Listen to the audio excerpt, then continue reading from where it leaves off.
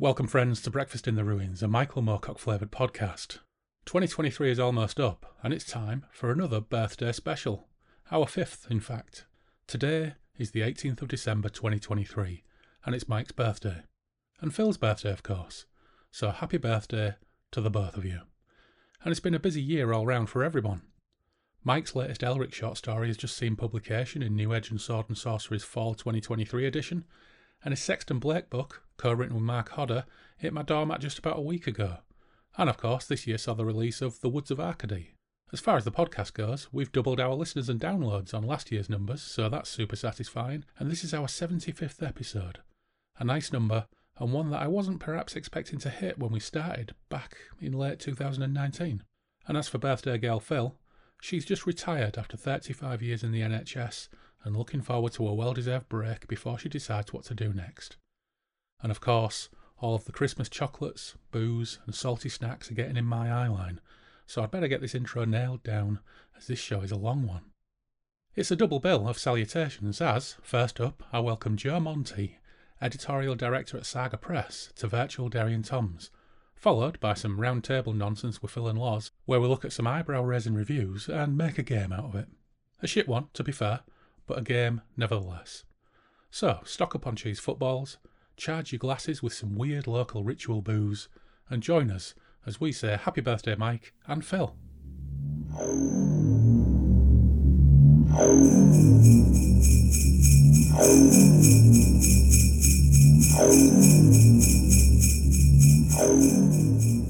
Back in Derry & Toms, it's that time of year again for our fifth birthday special.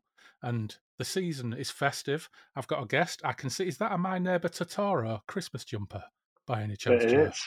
Oh, It is. wonderful, wonderful. So I've got with me Joe Monti, who is the editorial director at Saga Press. Now, anybody, of course, who's bought the recent Elric volumes will recognise Saga Press, but also broader fantasy and sci-fi fans will know Saga Press as well. But, Joe, welcome to the show, and thanks for coming on. Andy, I am so happy to finally be speaking with you. You know, we've talked about it a few times, and we've never actually managed to hook it up, have we? Yeah. And we had some difficulty today, too. But yeah, here we are. That just seems to be a common theme at the moment. So, you know, we'll fight on through. It's fine. Now, of course, it being the festive season as well, I feel kind of guilty in a way because you're in the office at Saga Press and I'm in my home office and I finished work an hour and 20 minutes ago. And because of our problems, I'm already halfway down my first pint of Malibu and Coke. Well, I did a very New Yorker thing. I went to a bodega across the street, and there weren't many great choices, but I got the best choice I could find. It's Nice. a Long Island lager, Beautiful. Long Island style lager. It's a pint, toasted lager, Blue Point. So we're going to try this, Andy, especially for you. Get that cracked up. Oh, you're going to dare drink, especially for this occasion. That's it. Cheers. Drinking and publishing. Cheers. Oh, and how is it? A little bitter, but good. Oh, good. Yeah, a little bitter. Yeah, I like it. Now, of course, we've talked before about getting you on the podcast because quite apart from anything else, you are essentially Mike's current editor when it comes to republishing certainly the Elric books, but a few other bits and pieces as well. Now, before we get into that, I generally ask new guests on this podcast, what's your history with Moorcock? Well, I'm sure your history with Moorcock will probably come out as we discuss, but what's your history with genre fiction more broadly, and how did you get into it? I have two stories, but like the first one, the moment was summer of 1987. I'm turning 17, and I'm visiting my family's little house in Italy with my dad. My parents both immigrated. My mom from Argentina, my dad from Italy. And I'm reading The Great Gatsby for summer reading for class next fall, and finish it. And I'm like, I think I want to be an editor. Didn't know shit about it, but I just thought that this might be good. But before that, and I've been thinking about this a lot, was the summer of '86, the year before. That summer, I was a hacker, specifically a freak, which is like more of a phone hacker. And that's when I read Neuromancer. I read Dark Knight Returns, Watchmen, those three things, and Dune earlier in the year. But like really those three things that summer. That's the moment when I fell in love with the genre. And so when I said editor, I thought science fiction fantasy. Yeah. It was no Well, other they're choice. Yeah, three pretty big hitter formative reads, aren't they, yeah, for a yeah, teenager? yeah. Right, and they all. I mean, Neuromancer was a year old, but like even so, the other two were just happening. Mm. Neuromancer's a funny one, isn't it? Loz and I mention this quite frequently. For years, our favourite opening line in a novel was "The sky was tuned to the colour of a dead TV," which was absolutely fabulous. But to a kid Right, who reads that now, doesn't quite hold the same meaning. not at all, not at all. Yeah, yeah, Because I know here, yeah, yeah. if Right, you it get a was that whole TV that's tuned greatness. to a dead channel, it's basically vibrant sky blue, which Yeah, doesn't really work the same way, does it? yeah, and there are no dead channels anymore. There's always content, content, Yeah, very true. content. So, what did you move on to from there then, and how did you accomplish your Well, dream of let me becoming tell an you editor? my well, I'll tie this in if you want with the Moorcock. I had as a teenage boy, I had two posters over my bed. One was a picture of Christy Brinkley as a supermodel in a blue bikini. The other was it was an Elric poster. Michael Whalen, there we go. One Yeah, of the Whalen posters where he's holding Stormbringer like at his waist. And I was the kind of naive kid. I was almost 18 when I just had an epiphany like, Queen. Oh, because he's gay. Oh, years. So yeah, I didn't realize that oh, you know, the sword's both his like it's his cock and his heroin needle both. Like oh, so but that's where it started. 14, the poster over the bed, the two BBSs that I was part of a hacker on was the Kearsarge Haderach and the Melibonian Council. yeah. So it started early, Wow. Andy. Yeah. Yeah, So that's proper nerd territory. yeah, yeah. You can't get nerdier than that, but yeah. No, you move on from there into how did you accomplish your dream of getting into the publishing industry? Uh, the longest, most circuitous route possible. I was a bookseller at a couple of local bookstores. One was a chain, B. Dalton for your Americans, which eventually got bought by Barnes and Noble, which then eventually got bought by Waterstones, where we are now. But I went from there to running a couple of stores and then becoming a buyer at Barnes and Noble, and I bought children's fiction. That Mm. was my way in, middle grade and young adult.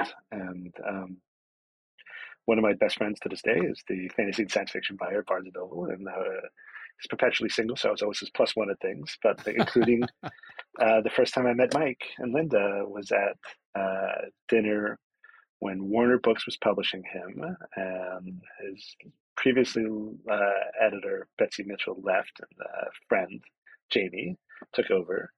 And I had just convinced her because historical fiction was coming around. What year is this? 99 maybe. Historical fiction was having a moment, and I'm like, you should republish Gloriana. And they didn't have anything. They didn't have the files or anything, so they actually used my mass market copy of Gloriana to scan, and that's what the original reprint was. And we had dinner. Dinner in a little French restaurant, appropriately enough, with the five of us, and that was the Mm. first time I met Mike. Um, and I've seen him a couple of times since then during the years, but like really, if you go from the 14-year-old to where I am now, and I'll tell you another story about that's even better. Mm. I pinch myself all the time working with Mike. Yeah. That's absolutely incredible. What a story! You become an editor, and actually you started off as a buyer, didn't you? A So fiction buyer, buyer. yeah. So buyer, and then I didn't finish it. How crazy rude. So buyer, I left then become a sales rep after 12 years of working at Barnes and Noble. Become a sales rep for a year and a half. That was a means to an end to get into the publishing side of things. Mm. Then I was at Little Brown. I was part of Hachette books for a year and a day. I was let go. And then we'll just leave that one alone. And then I was a literary agent for 4.5 years during the bad times and the recession here in the U.S. And Mm. then this possibility happened here at Simon Schuster after 4.5 years. And this is my dream job, Andy. I mean, there's a colophon for Saga Press. It's a chalice. It's the whole story of the Norse God Saga. It may be Freya because the editors are all messed up in partials. But her job was after Odin was done with things for the day. Hugin and Mugen came back and told him what's what. He would go meet Saga on the shore, and she'd feed him. The only thing he ever ate or drank was meat of poetry, and she'd hand that off to him in a chalice, and that's what the colophon of the imprint is. And because this is my dream job, it's my tattoo. And this is it, man. It's been 10 years, about a month ago, of doing this, and I hope I retire doing this because this is what I really always wanted to do since I was 17 years old. I didn't know anything about it. Yeah, that is absolutely wonderful. I think when you find a job that, in any walk of life, if you find Yeah, a job that doesn't feel like work and it's something that you absolutely love, well, that's a real blessing, isn't it? yeah, yeah. I mean, it's work sometimes, right? It's just there's a lot of junk to do, but yeah, there are times when you're just sitting around, like you're editing books or emailing Mike or anything. It's a joy, and not only that, but it's a net positive in the world. You know. Yeah. Um, So how did the reprint of the Elric saga come about? Because I think in the UK, certainly, it was the Gollancz collections from about yeah. 12 years ago were the last time they were revised and put in print again. So how did that come about? And, quite apart from anything else, they are the most marvellous, beautiful editions. But how Well, did that come about? thanks. Yeah, I mean, I had when I was here, I reprinted a couple of things. So I reprinted Gloriana, and his U.S. agent knew Howard Moorheim knew that I was a fan of Mike's, and the rights just became free again because Mm. Del Rey here in the U.S., part of Random House, they had done these other editions, like 6 volumes, 5 volumes, I forget Hmm. right now, and they were pretty. They had a lot of nice art in them, but they were messy. And even as a big fan as I am, they had so many different things in each volume. You couldn't. There was no linear progression. There was no sense of like, okay, well, this is how you go from books 1 to 6. Mm. The stories in between. It was just everything. And for a completionist point of view, it was nice to have everything, but it was also done in an odd way that um, didn't fully fit. Mm. So when Golan's did their editions, and the rights were getting free at the same time, I was offered the opportunity to do it. Titan had been doing some Eternal Champion reprints. Tor had done a couple. And being a bookseller, I thought that they had, not Golan's, but Titan and Tor had both published them improperly. They Mm. published individual titles, Mm. so the Swords books, right? The Swords trilogy, each individual one. Like, no, nobody wants, like, that's not how people read and buy physical books much anymore. I think Mm. it was an omnibus edition. That was the way to go. And so that's what I wanted to do. And so 3 volumes. And I wanted to cull art from the last 60 years because it was supposed to Mm. be timed for the 60th anniversary of Elric. That got all messed up. I'll tell you some of the stories on why that happened. But that was the idea. Yeah. And the idea was then to have this art from the last 60 years. But part of the problem was that 60 years old. Some of these are at least 30 to 40 years old. And aside from Whalen and Michael Whalen and Brahm, most other artists were either dead, their families were gone, they had no one, or they were disorganized. They're just like, I have Mm. this piece, but I don't have that piece. Or I have it scanned, but I don't have it scanned anymore. I sold that piece of art off years ago. Yeah. And um, so I had plans to like do a lot of art, and it was contained to just certain pieces. But still, I was able to insert color pieces into it. And then the pandemic happened. Mm. And these plans all went awry because printers shut down in the US. Printers who could do color inserts and the kind of paper that you need to have in order to do that were not available. We had to go do them overseas. We planned, especially for the third volume, which is the biggest of the three, it's 1,000 pages. We were printing in China, and then they refused to print it because their censors found something in the errata. There's nothing there. But regardless, we weren't going to listen to him. So we had to scramble last minute to go find a publisher, a printer, I mean, to publish these. And we had 24 hours. And the production team Wow. was great. They figured it out. We had two choices between Morocco and Spain. We chose Spain. This is the secret story of volume 3 of the Saga editions, the White Wolf, if you will. The cover's there, and then the inside of the cover is a poster of Mm. different pieces of art. Yeah. And that came because we couldn't do the inserts because we had 24 hours to like switch it out. And this printer could do it and still keep the time schedule to have it out in time, but they couldn't do the inserts on the inside. So everyone seems to like it, but that's Yeah. a true story about how it happened. Right. it was a wild time. It was a wild time. And, we missed the 60th anniversary year by a month because we had all these delays of the pandemic and people weren't showing up to work, and so they couldn't print the book. Yeah. It's crazy, but we made it happen, and they're pretty. And most importantly, it's the Galan's files. It's Yeah. literally, I'll take the Galan's files. So it's Mike's preferred editions. They're in the linear order. And again, it's the 60th anniversary. That has never happened in the US. Sure. I mean, originally when he was published by Daw, the mass markets, which I have here on the shelf too. Sure. As they were coming out. But I'm talking about since then, since all the other revisions and things that Mike's done, they've all been scattered. Yeah. They've never just been published. Okay, here's book 1, here's book 9.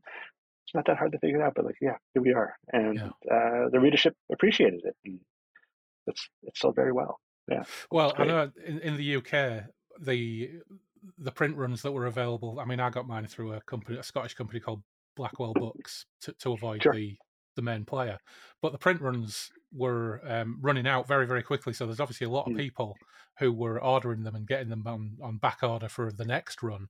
So and incredibly, because I know I've bitched about this on this podcast before, about how Waterstones don't carry Moorcock books, whereas they carry Philip K. Dick, Waterstones in Bradford, Waterstones in Hull, Waterstones in Leeds. Very, very hard to find a Michael Moorcock book, which I find absolutely staggering. But the Saga editions in Waterstones, and not only that, but Citadel Forgotten Myths. That's in Waterstones as well. That's in Waterstones in Bradford as well. So I think because they're so beautiful, the book buyers in Waterstones in the UK are probably seeing them going, we can put those on our fancy schmancy special editions shelf, which I do wonder, with those Golanx editions, they were so plain and frankly a little bit ugly. They look fine all lined up on the shelf. Ugly, but they're plain. I do think they're a little bit ugly, to be honest.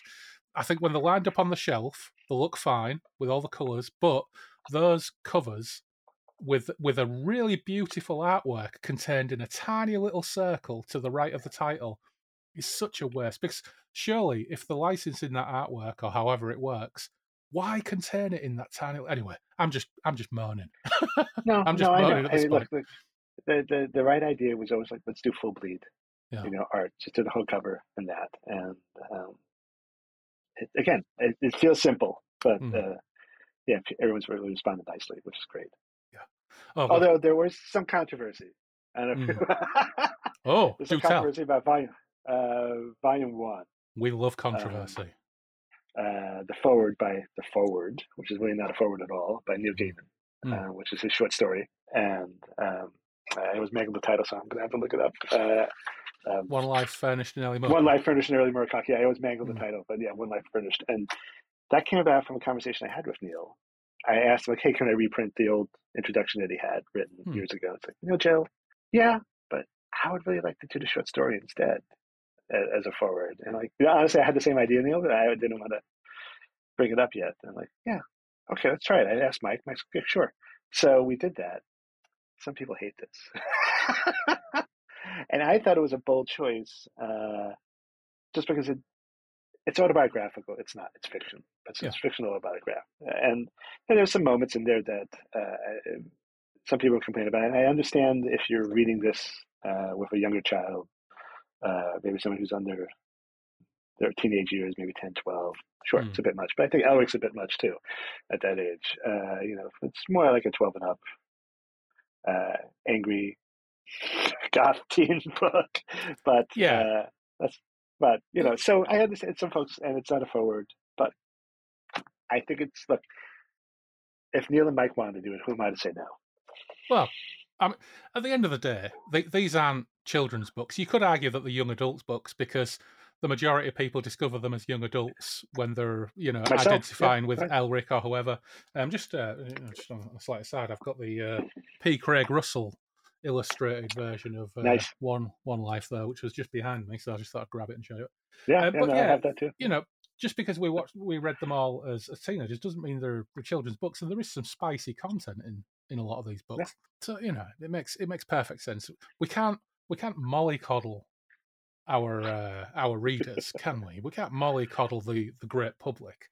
Although, funnily enough, And this will probably feature later in this episode because we've got a separate part of this episode which is a really, really lazy, drunken idea that we came up with, or that I came up with and imposed on Loz and Phil, Yeah, yeah, which was I sought out 1-star reviews of Moorcock books. I actually stole this from a YouTube show called Mr. Sunday Movies, who occasionally does it. Found 1-star reviews and then do a quiz and get them to guess which books these 1-star reviews are from. that's great. And there's one where somebody kind of displays a little bit of outrage at the fact that there's nudity in one of the Michael Moorcock books, Love and it. it's a very strange puritanical approach to reading a fantasy book, because not only is that book in question, I mean, Loz had to point out to me where the nudity was. I couldn't remember any nudity in that book, but maybe these things just roll off you when you read these things Sure. over the years when you're not too bothered by them. But it may be controversial with some, but at the end of the day, they're Elric novels, aren't they? They're Yeah, they're meant to be the extreme in some Hmm. ways, Hmm. in order to like highlight. You can't see the light without the shadow, and Yeah. I think that's what Mike's doing. Yeah. What is it about Moorcock's writing more broadly that appealed to you so much back in the day? Uh, that Elric was weak. He had the companionship, the friendships, but also just that he was not your stereotypical hero. That I was a sickly kid. I had an open heart surgery when I was 9. And I think that sort of weakness, in an adventuring character, was really appealing to me. But also, like, you know, I loved his friends. Hmm. Spoiler: they all had bad endings, almost all of them.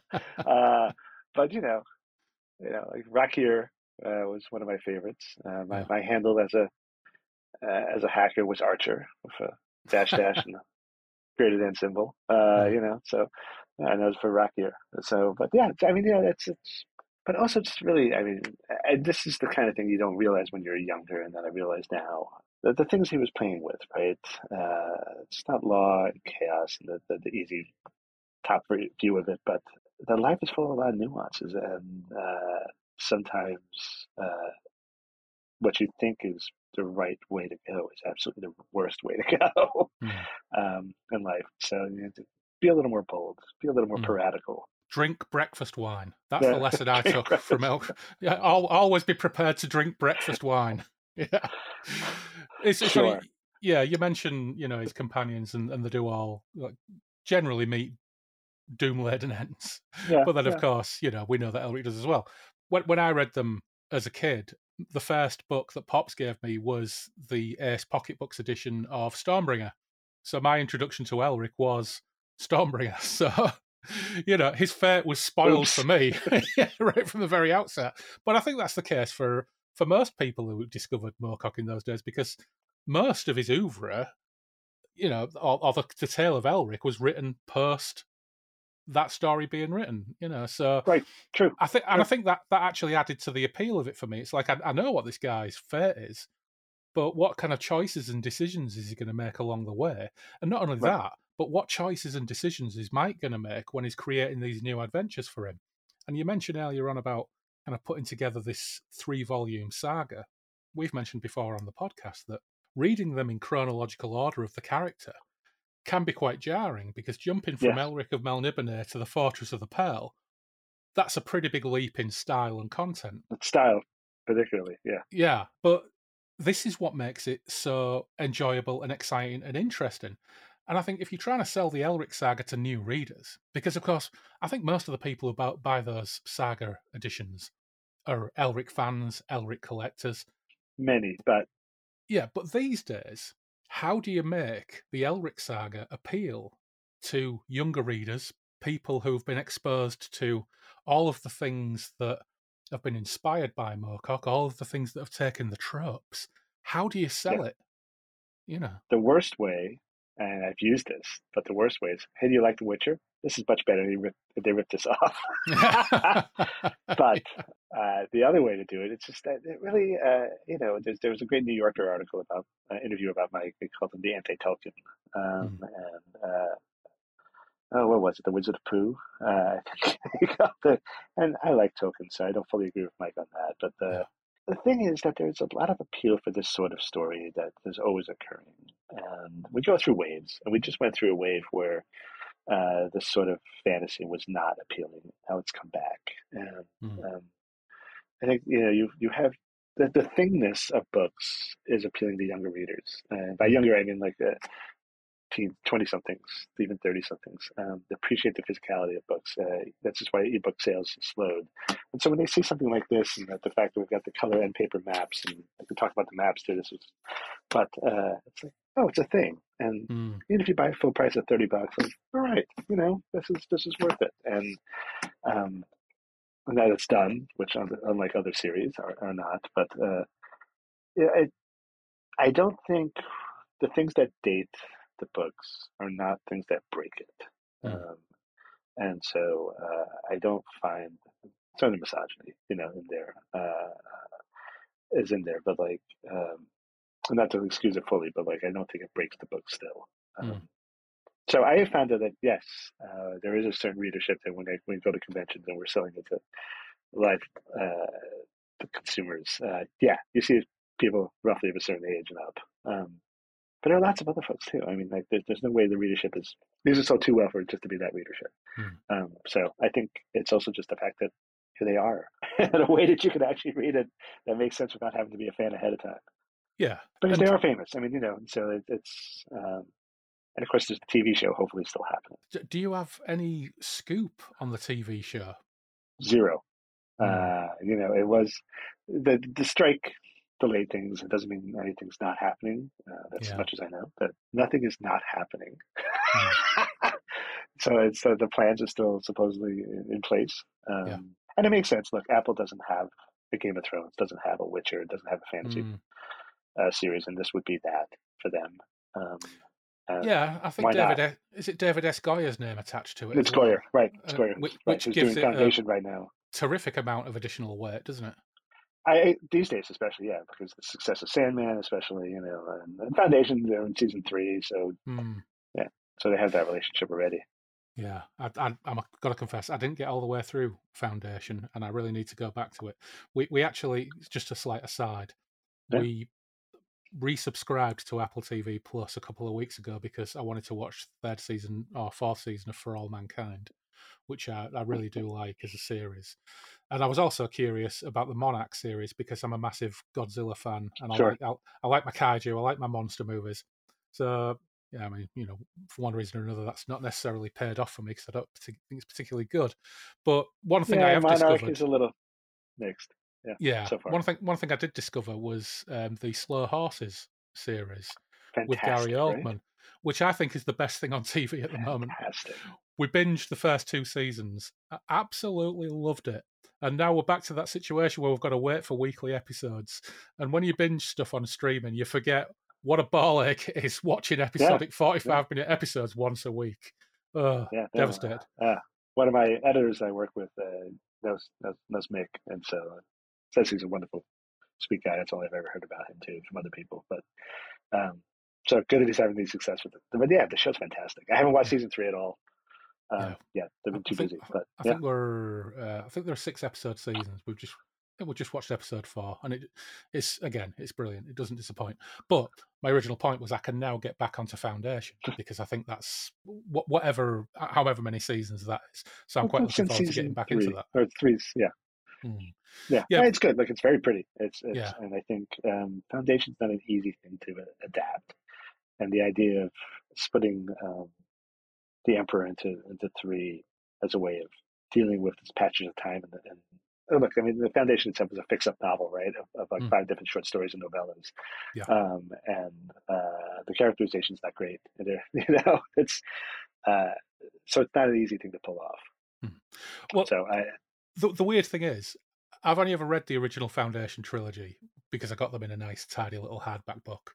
And when the series came on, because it involves stuff like Prelude to Foundation and all the other prequels, I was confused as hell. I didn't know what the bloody hell was going on.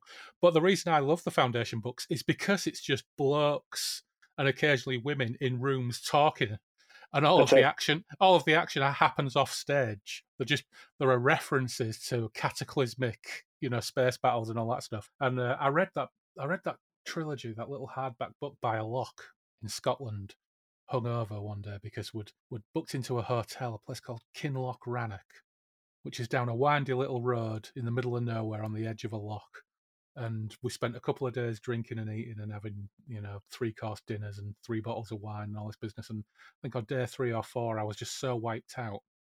I went and sat out front in the sunshine and read that trilogy almost cover to cover over the course of about Love it. 24 hours, sitting there recovering from a ginormous hangover and sweating Yeah. the alcohol out. And I absolutely loved it. But I do appreciate that somebody coming along and doing an adaptation with it, especially for a modern audience, needs to make it a little bit more all singing, all dancing and colourful and everything else. Yeah, sure. Look, when you've seen spoiler, but when the station collapses, it's beautiful. It's really well done. Yeah. Yeah, I do dearly hope that if I'm going to say when, I'm not going to say if, I'm going to say when this Apple TV series does Right. emerge, that it has the same injection of colour and wonder and just incredible scale that series has. And if with David S. Goyer attached, then hopefully we'll get it. Yeah, I Hopefully do we'll know get it. one secret aspect of it, and that I can't talk about. Sorry, but One day I maybe. know, terrible, terrible. But from what little I know, I think so. I think it's very obvious that Goyer, and he said that he's a fan, but sometimes you hear that, and Mm. the Rings of Power showrunner said that, like, "Oh, we're big fans," like they did what they did, and Yeah. it's a beautiful TV show. That why did you make these choices? I don't think he's going to do that. He gets Mike. He Mm. gets the Eternal Champion. So Well, that's very exciting to hear. yeah. So you've done the Saga press editions of the Elric stories. Is there anything else lined up? Well, yeah, and so it's Citadel, right, which inserts its way in there Mm.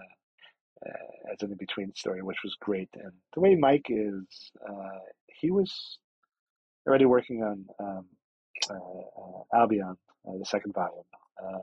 And it's so polished that I had 2, maybe 3 editorial notes on Citadel with him.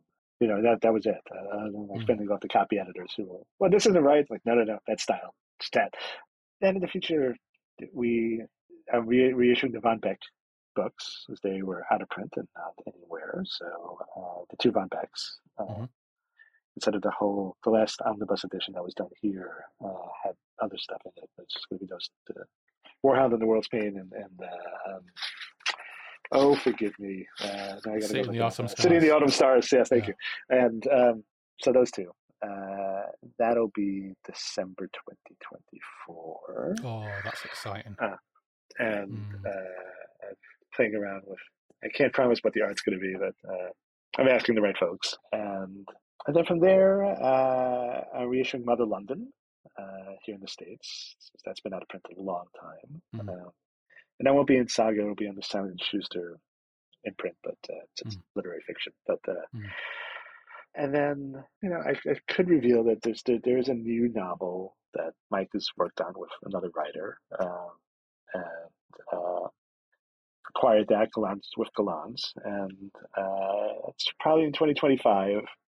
We're just having some conversations about the title, which is why I'm hemming and hawing about saying it. But it's an Eternal Champion book. I'll say Ooh. that, an aspect of Elric, Mm. if you will. So That sounds slash terrifically exciting. Eternal Champion / aspect of Elric.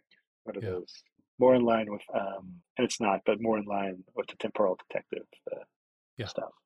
Yeah. Oh, fantastic. Yeah. Now, you don't just work with Mike, of course. You've worked with, or you do work with a whole host of other fantasy luminaries as well. So who else have you been working with? I got to work with Le Guin before she passed away. I did an illustrated edition in New York City here in the background. Mm. It's Christmas time, and so the cops are all around the tree. I did an illustrated edition, the Books of Earthsea, which Galans also did there, but in black and white, ours is color. And that was a 6-year project. Maybe it's Mm. going on 7. Illustrated by Charles Bess. Mm. And that had her last short story, I'm always tempted to tell it's a bit of a spoiler, but the books are also about 50 years old, 50 odd years old, but 55 years old. At least the first one. But the main character, it's a bit of a downer story, but like, yeah. Anyway, it was wonderful to work with Ursula, and I worked on a couple of reprints and some collections of hers, and so Mm. nothing new except a new story in there, the last story Mm. she ever wrote. So that's a highlight, of Mm. course. Currently working with Peter Beagle on his next novel, which is coming out in May, both in the US and UK, also Gowan's. We do a lot of work together. It's called I'm Afraid You've Got Dragons.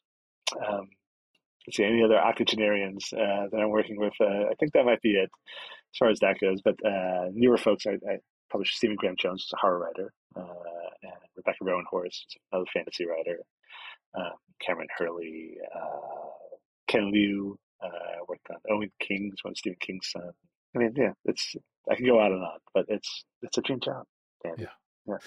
You know what? It sounds absolutely wonderful, and of course, we're going to have to let you go shortly because you've got to go and have a meeting with your gaffer. But Yeah, before yeah. we do go, I suppose Oh, one thing I've got to do in a way is, I suppose, by way of apology, at one point you won one of our draws, and I sent you a copy of that's true. Danis, The Dark Straits of Reglathium, #fucking Danis. Now, I've no idea if you ever read it, but I think by way of apology I for read some sending of you. it.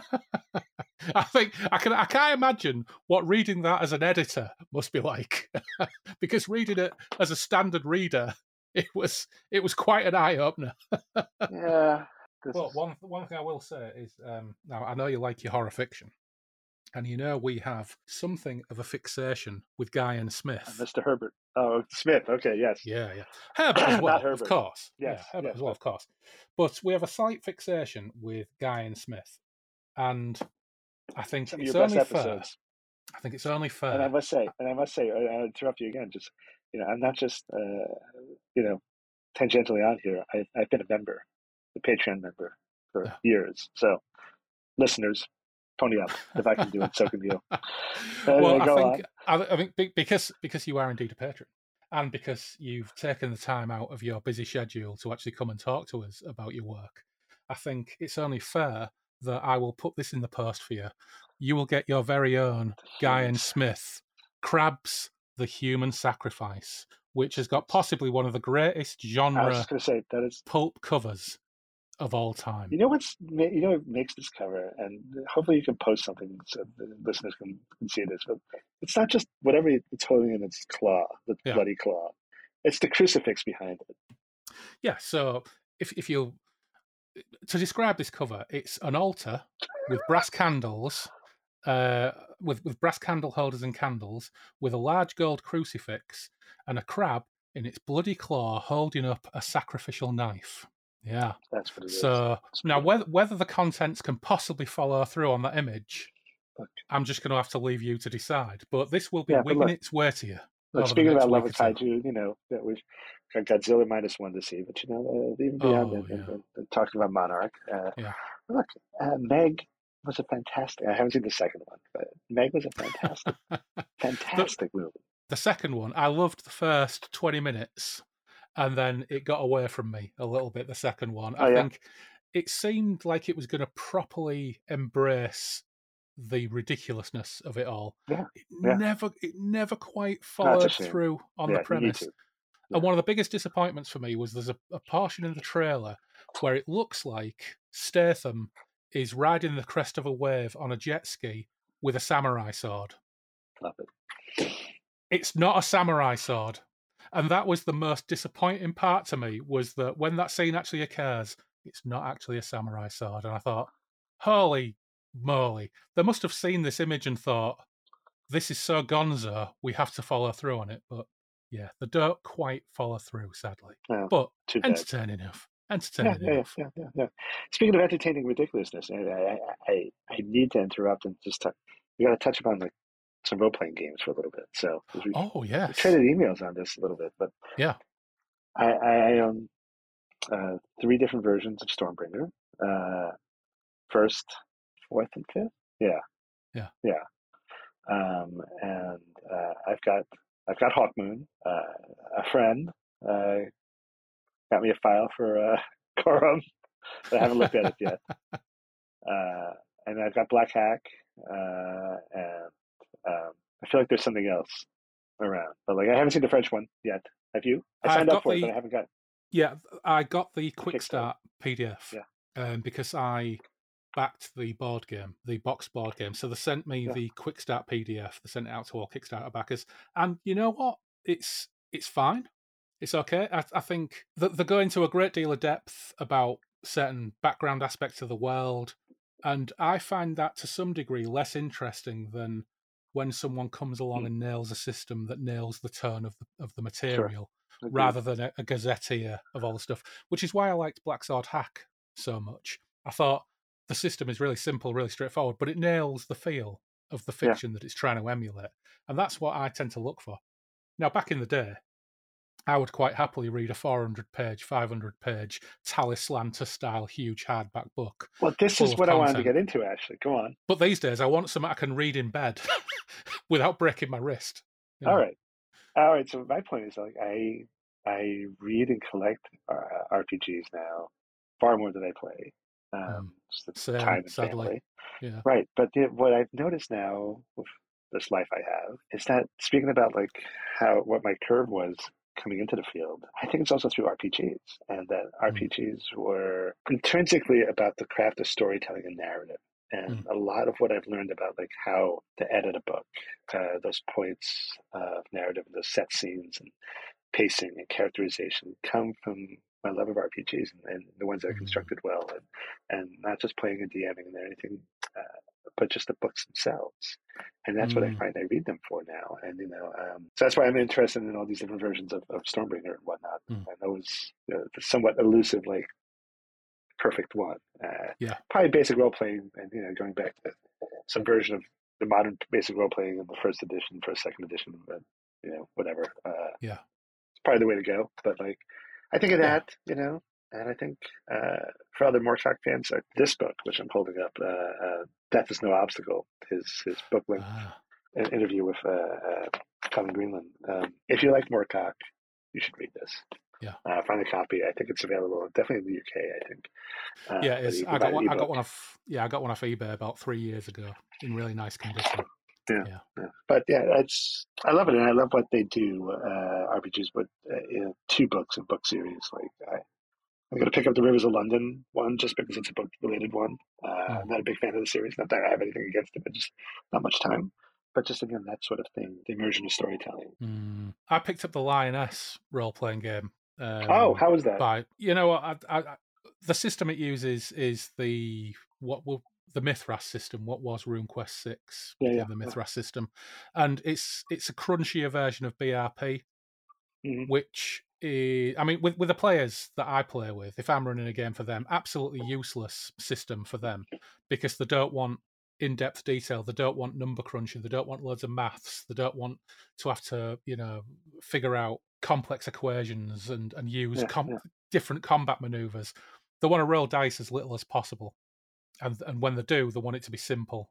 Which, funnily enough, the game that probably went down the best with them that I ran for them over the course of a number of years. Well, there were two really. One was West End Games Star Wars, the D6 mm, Star Wars system, sure.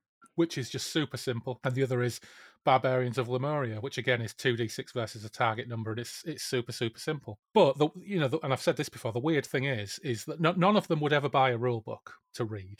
They would always entirely rely on whoever's running the game to provide Sure. everything they needed. Typical. Yeah, yeah. Until we played Dungeons and Dragons 5th edition, then they all ran out and bought players' handbooks. Mm, Why?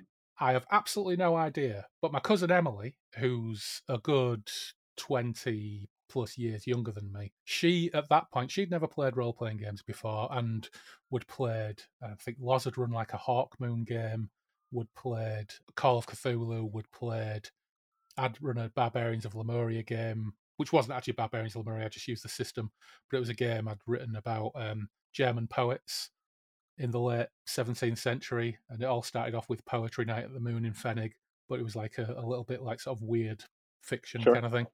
And they all really enjoyed that. But the moment I said we're going to play Dungeons and Dragons, Emily's attitude was like, "All right, we're doing it properly now. We're entering the Mm, big leagues."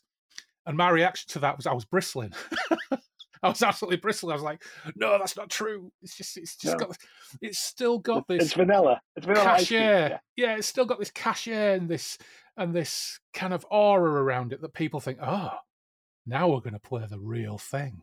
Oh, Look, I mean, I'm taking on it, but like, I understand what you mean, and I feel the same way. But like, the thing about fifth edition, the Matt Mercer effect, for lack of a better term, is that it's very inviting, right? And that, um, sometimes there's, I always forget to mangle the phrase, analysis paralysis. I think is that when you go here in the States, or I live in New Jersey diner, that's 5 pages of menu, and like, you can get everything in the world. yeah. And sometimes when you're affected with that, like, it's too many choices and you can't do anything. Somehow fifth edition doesn't do that, although it's still there. Although it's very easy, like, you're a tiefling. That's the one that's always easy, like, you're a tiefling, aren't you? But it's inviting because it lets you have these little subdivisions of personality and translating it into something actual, if you will. Yeah. That a lot of other role-playing games don't, or you had to go through a lot of hoops in order to do it. And I think that kind of storytelling and that kind of narrative producing vehicle is fantastic. And I think Matt Mercer is a big part of like why fantasies become more mainstream as well, not just Dungeons and Dragons.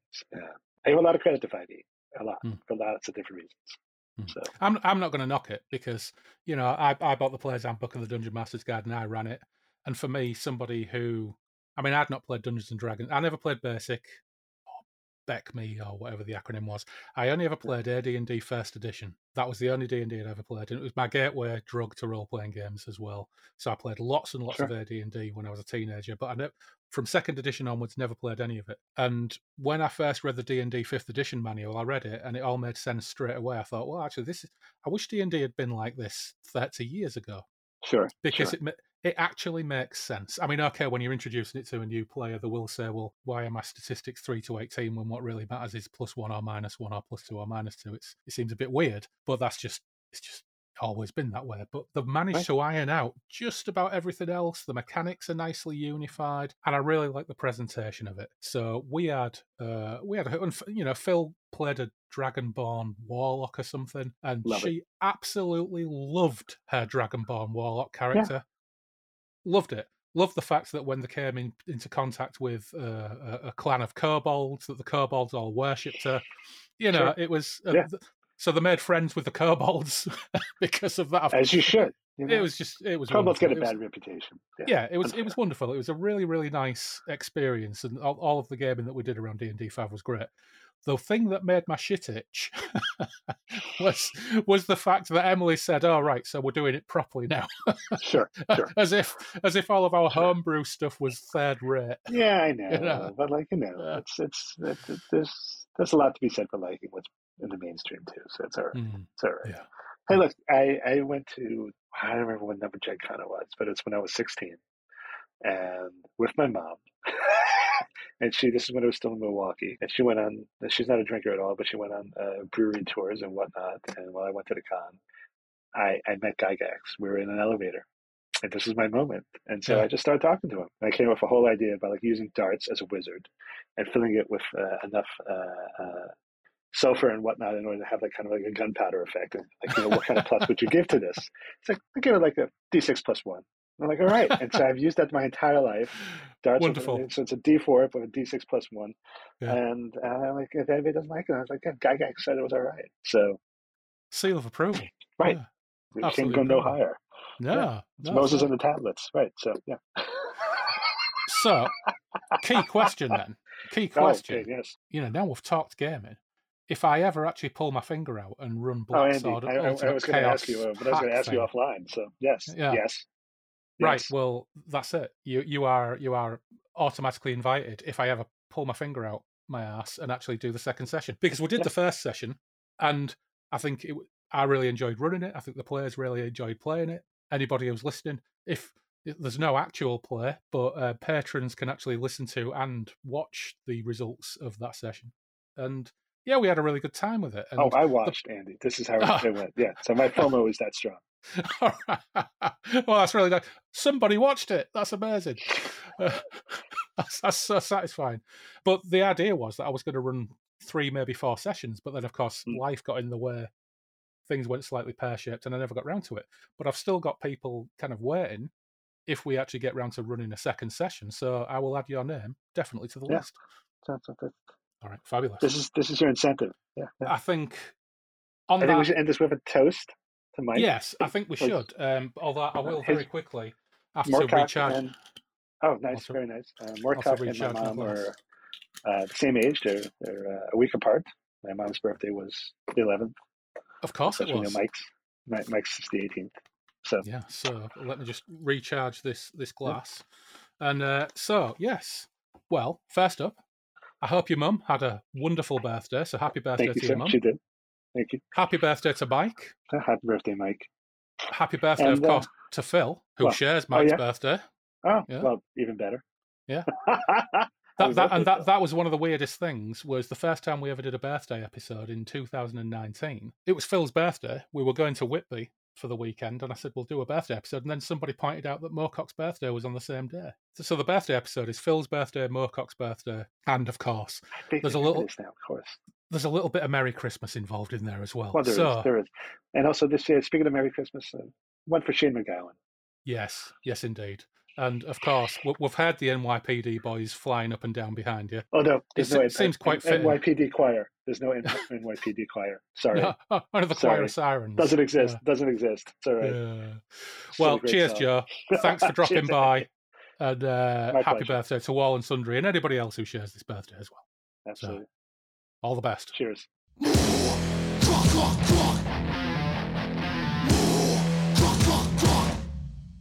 So it is Phil's birthday. It's the traditional, no idea whether this will be the first half or the entirety of, or one small part of our traditional annual birthday stroke Christmas episode.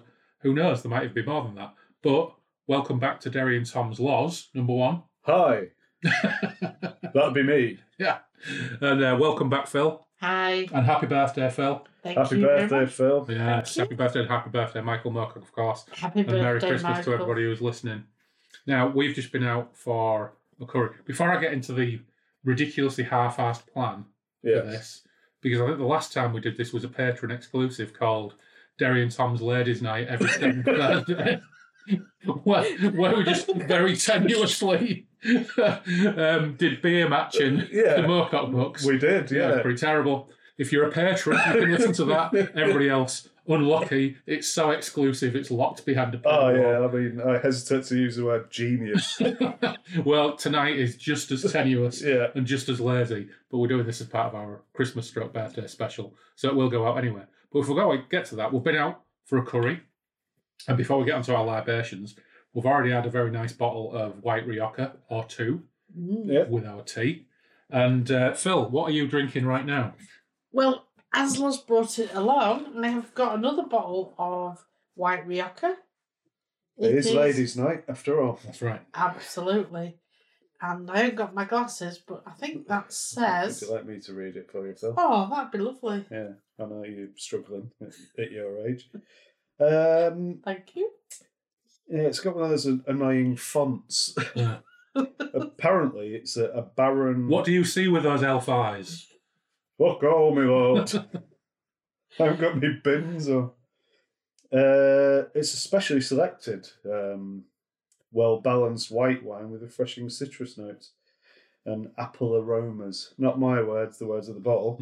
It's a Baron Amarillo, if we're going to be Spanish. Yeah. It's a limited edition. Extremely exclusive and expensive. That's why I brought it. Oh, thank you. Very good. That's some shit from Aldi. Yeah. Or other supermarkets are available. Yeah. Seeing as you read that, I'll read out what we're drinking as our palate cleanser. Now, when I recorded with Carl a while back, Carl Lovitz, I had a Gravity Well beer. And this is another Gravity Well beer from that same shopping trip. And it's Gravity Well Photonic Molecules. And it's a bright and zippy pale ale featuring Idaho 7, Mosaic, and something else I can't quite read because of the label. Aquano? Aquanas? It's easy for you to say. Yeah, it's not. whatever. It's got G's in it, I think. Yeah. Yeah. Anyway, it's a fairly pleasant pale ale at 4.8%. I like it. Yeah, it's all right. It's quite a cloudy one, isn't it? It's a good sipping beer. It is a cloudy pale, and the other one we had from Gravity Well was also a hazy pale, but I think that was 6.8%. So this is like the weaker, younger sibling. Yeah, the ladies' version, because it is ladies' night. After all. It is. Every second every Thursday. 7th Thursday. Yeah. Photonic Molecule sounds like a really good prog rock album, doesn't it? Or band. Well, funnily enough, it's funny you should say that, because once we get onto our hastily assembled sort of quiz that we're going to take into, the first clue I'm going to read you would make an absolutely fantastic Italian prog album title. So, before you start, and you can cut this out, but you talk about Ladies' Night on Thursday. No. My birthday's on a Monday this year. Yeah, and technically it's actually a Saturday.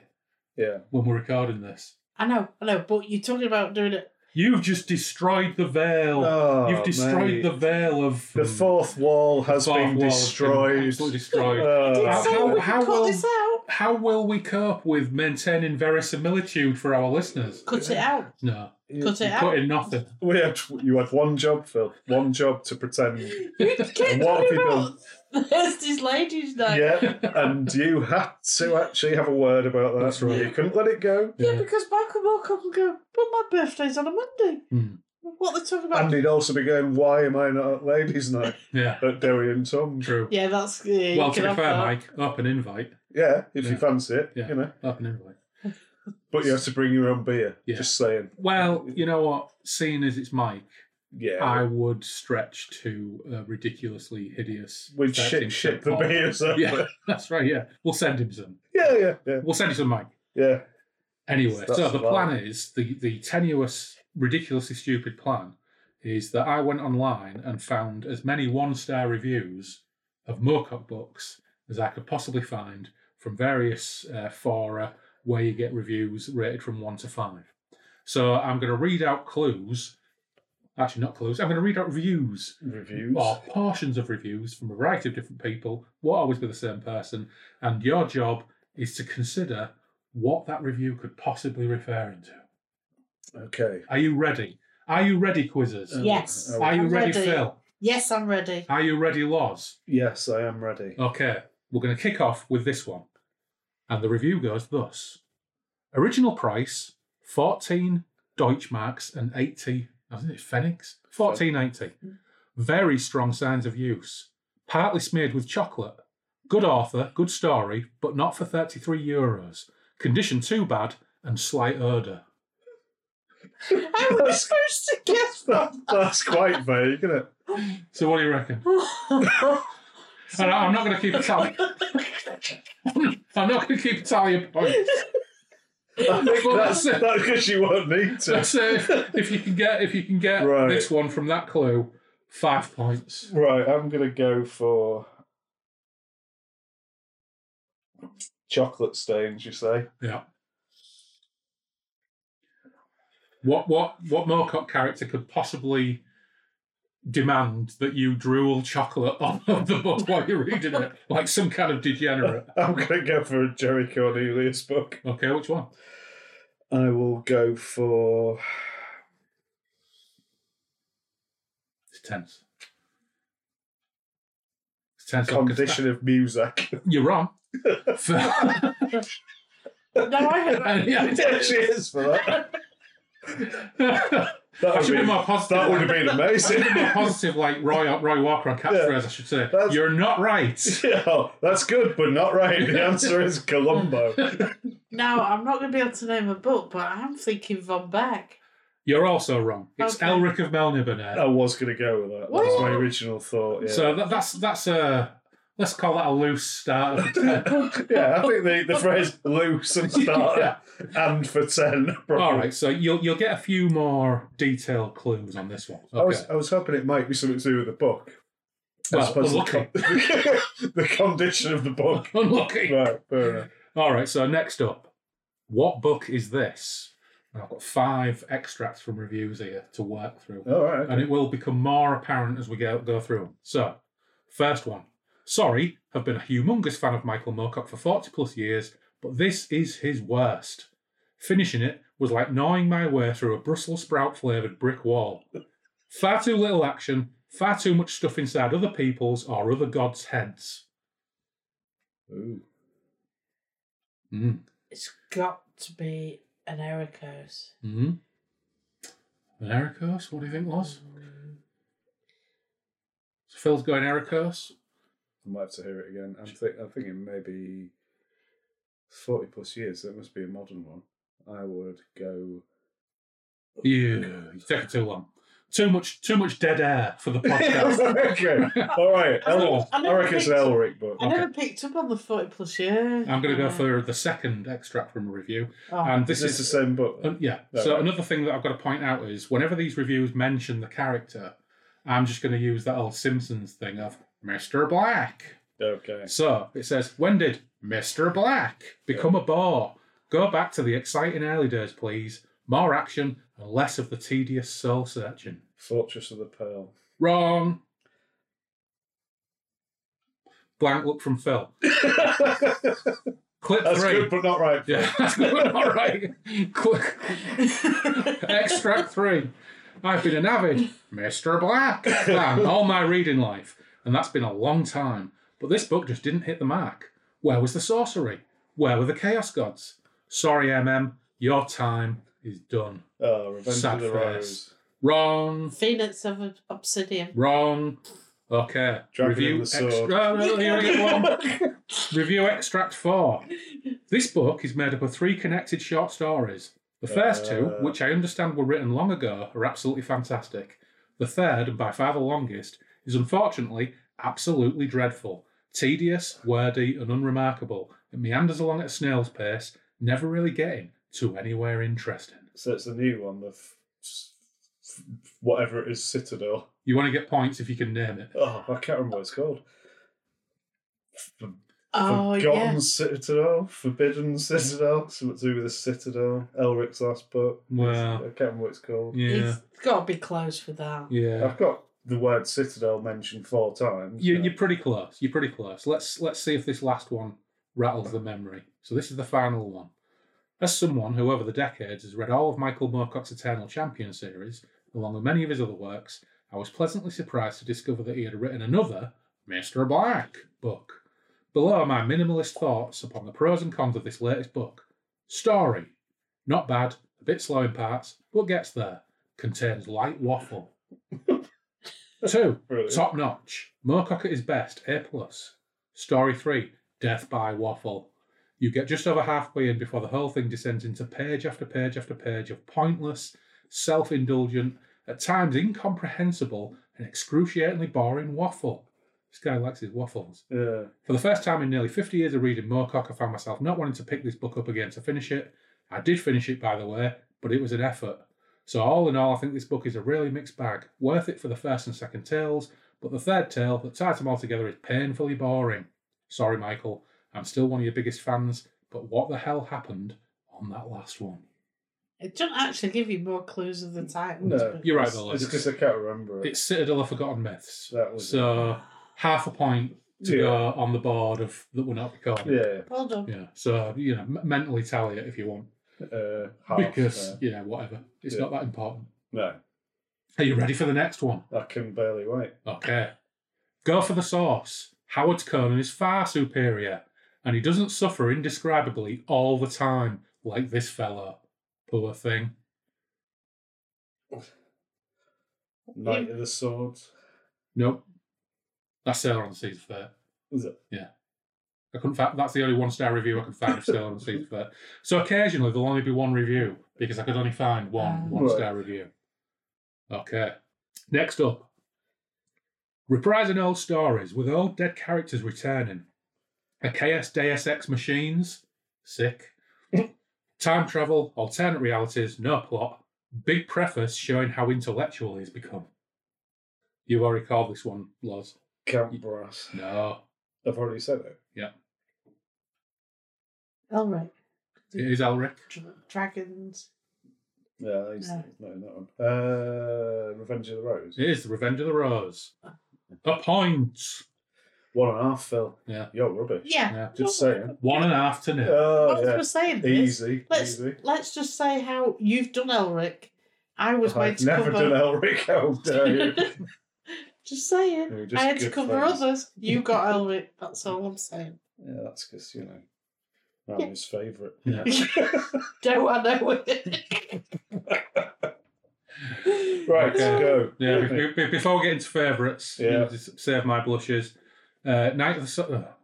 I gave that one away, didn't I? Yeah, is it Night of the Swords? Night of the Swords. No, I get that one. 2.5. Yeah. Too slow, Phil. So I'll read the clues. You can both have a point, because I fucked up. What a shame. This started out so well, but it quickly turned into a mess of out of left field events and almost childlike dialogue. The story was rather boring, except when the protagonist's lust for revenge results in him sacrificing innocent lives to escape. Later, he inadvertently causes the final genocide of the last survivors of his species. That interesting dilemma then gets glossed over. Had I not fucked up and given you the answer, you might have thought the Eternal Champion for that one. Then there's Moorcock has harshly criticised Tolkien, and once reading this book, one is surprised by the malice and envy that his criticisms exude. It's like comparing Salieri to Mozart. Tolkien is a genius like Mozart, and Michael Moorcock is a poor, envious person who conveys everything except kindness, beauty, and good. Yeah, not bad. Yeah. So yes, sorry, reviewer, you're a bit of a dick. Yeah, that's a thumbs down for me. You don't know what you're talking about. Yeah, we're not having that, are we? No. That's a no from me. Yeah, that's a no. Okay, next up, clue 1. Not my thing. Just people droning on about other people they know. Something about a quest. Didn't finish. Oh, quest. Quest mode could cover any whole number of... I would go for the Eternal Champion. Incorrect. I'll give you a little clue. What are the most egregious examples of Moorcock slipping into quest mode to fill up 130 pages? But that's a clue. You don't have to answer now. I'm going to read out the second little bit. I keep reading the Mr. Black books because they're there, but they're not very good. The big plot twists are ridiculous. At one point, Mr. Black has to trade a spear which will kill a god for a horn that's not his. And then, in order to make up to this evil wizard, he has to trade this horn for his cloak. So he gets cold later, and that's a big deal. The pacing is awful. The author advances the plot decades at will, while then going into long, winding speeches about fate that no one's ever given before. It was cool to see Gain of the Damned again, though. Yeah, so it could be any of the three, though, couldn't it? So Bull and the Spear. Bull and the Spear. It's the Bull and the Spear. A point. Thanks. A point to Laws. Easy. And have you read Bull in the Spear as part of the podcast? We haven't actually. Yeah. No, we haven't got to it, have we? I liked quite a bit about it, and then, as you said, it did go a bit. Ooh. Once you get into City with giant horses and that's when I goffing on the dwarf. Yeah, a dwarf. Yeah, a dwarf. I'm bloody enormous. Yeah, look, he's 8 foot. Oh, the irony. Yeah. That bit was the magic horse that was 8 foot tall. Yeah. Was it? Yeah. You know, we will get to the second Coram trilogy in good time, i.e. 2034.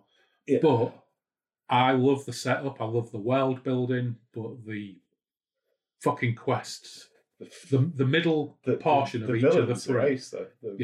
But I'm now going to say I knew it was Coram, so I'm really happy, even though I didn't get the title of the book. Well, since it's your birthday, you can have a point. Well, I don't know, but half a point. I'm the referee. Really? Yeah, that's favouritism.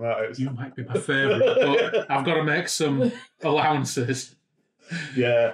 Am I a special case of that? Yeah, you're never going to get the Coram books, Phil. They're mine. Oh, yes. But I really want to do Coram. Is that why I can't?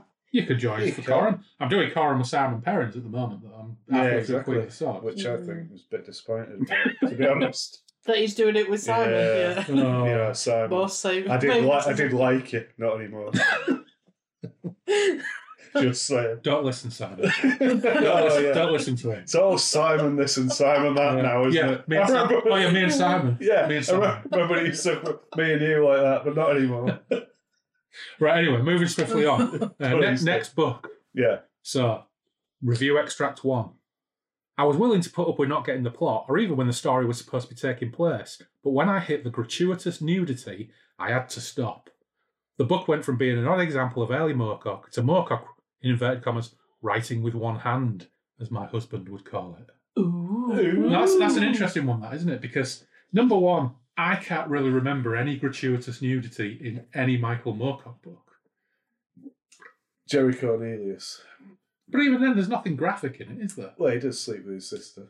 Yeah, I know. Jerry Cornelius sleeps with his mother, but there's no reference to his knob or anything like that. Well, she's not saying what she means. It's not the Uniperson book, is it? No. The other thing, interesting thing about this, the book went from being an odd example of early Moorcock to Moorcock writing with one hand, as my husband would call it. So is that suggesting he was writing with one hand and jacking off with the other? Yeah. Totally. So this reviewer is calling Moorcock Yes. a gratuitous wanker. Yeah. Not good. Outrageous. Mm-hmm. So no, how many stars did she give? This is one star. Oh, right. Yeah. So this is not the adventures of Una Persson and Catherine Cornelius in the 20th century. Okay. So this is early Moorcock, she said. Early Moorcock. I'm trying to think of anything with gratuitous nudity in it. Yeah. So let's have another bit.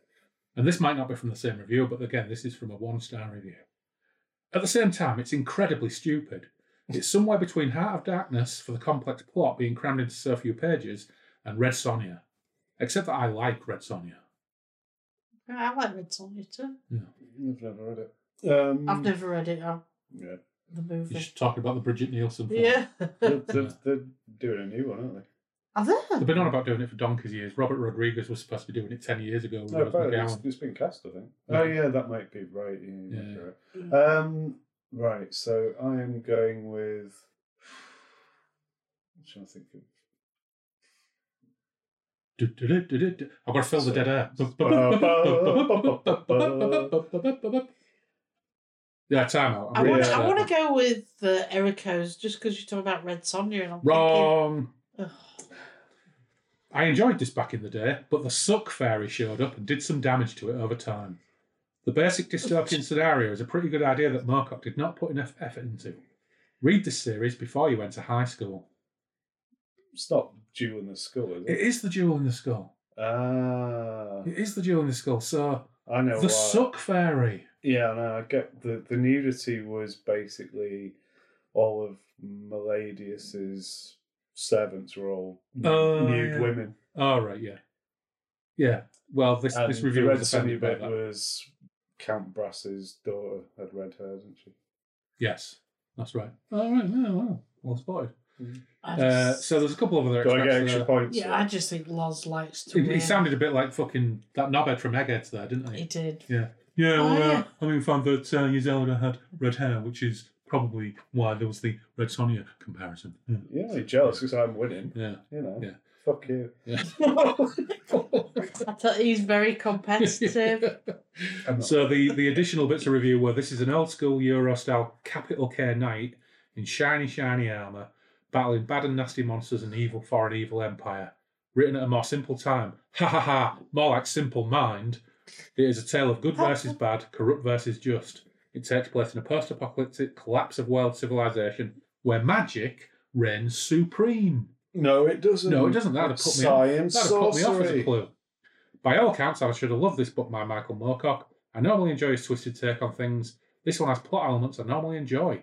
It's a post-apocalyptic fantasy with a mixture of science and magic, but the book just left me cold. I put it down after the first 60 pages. That's ridiculous. Yeah.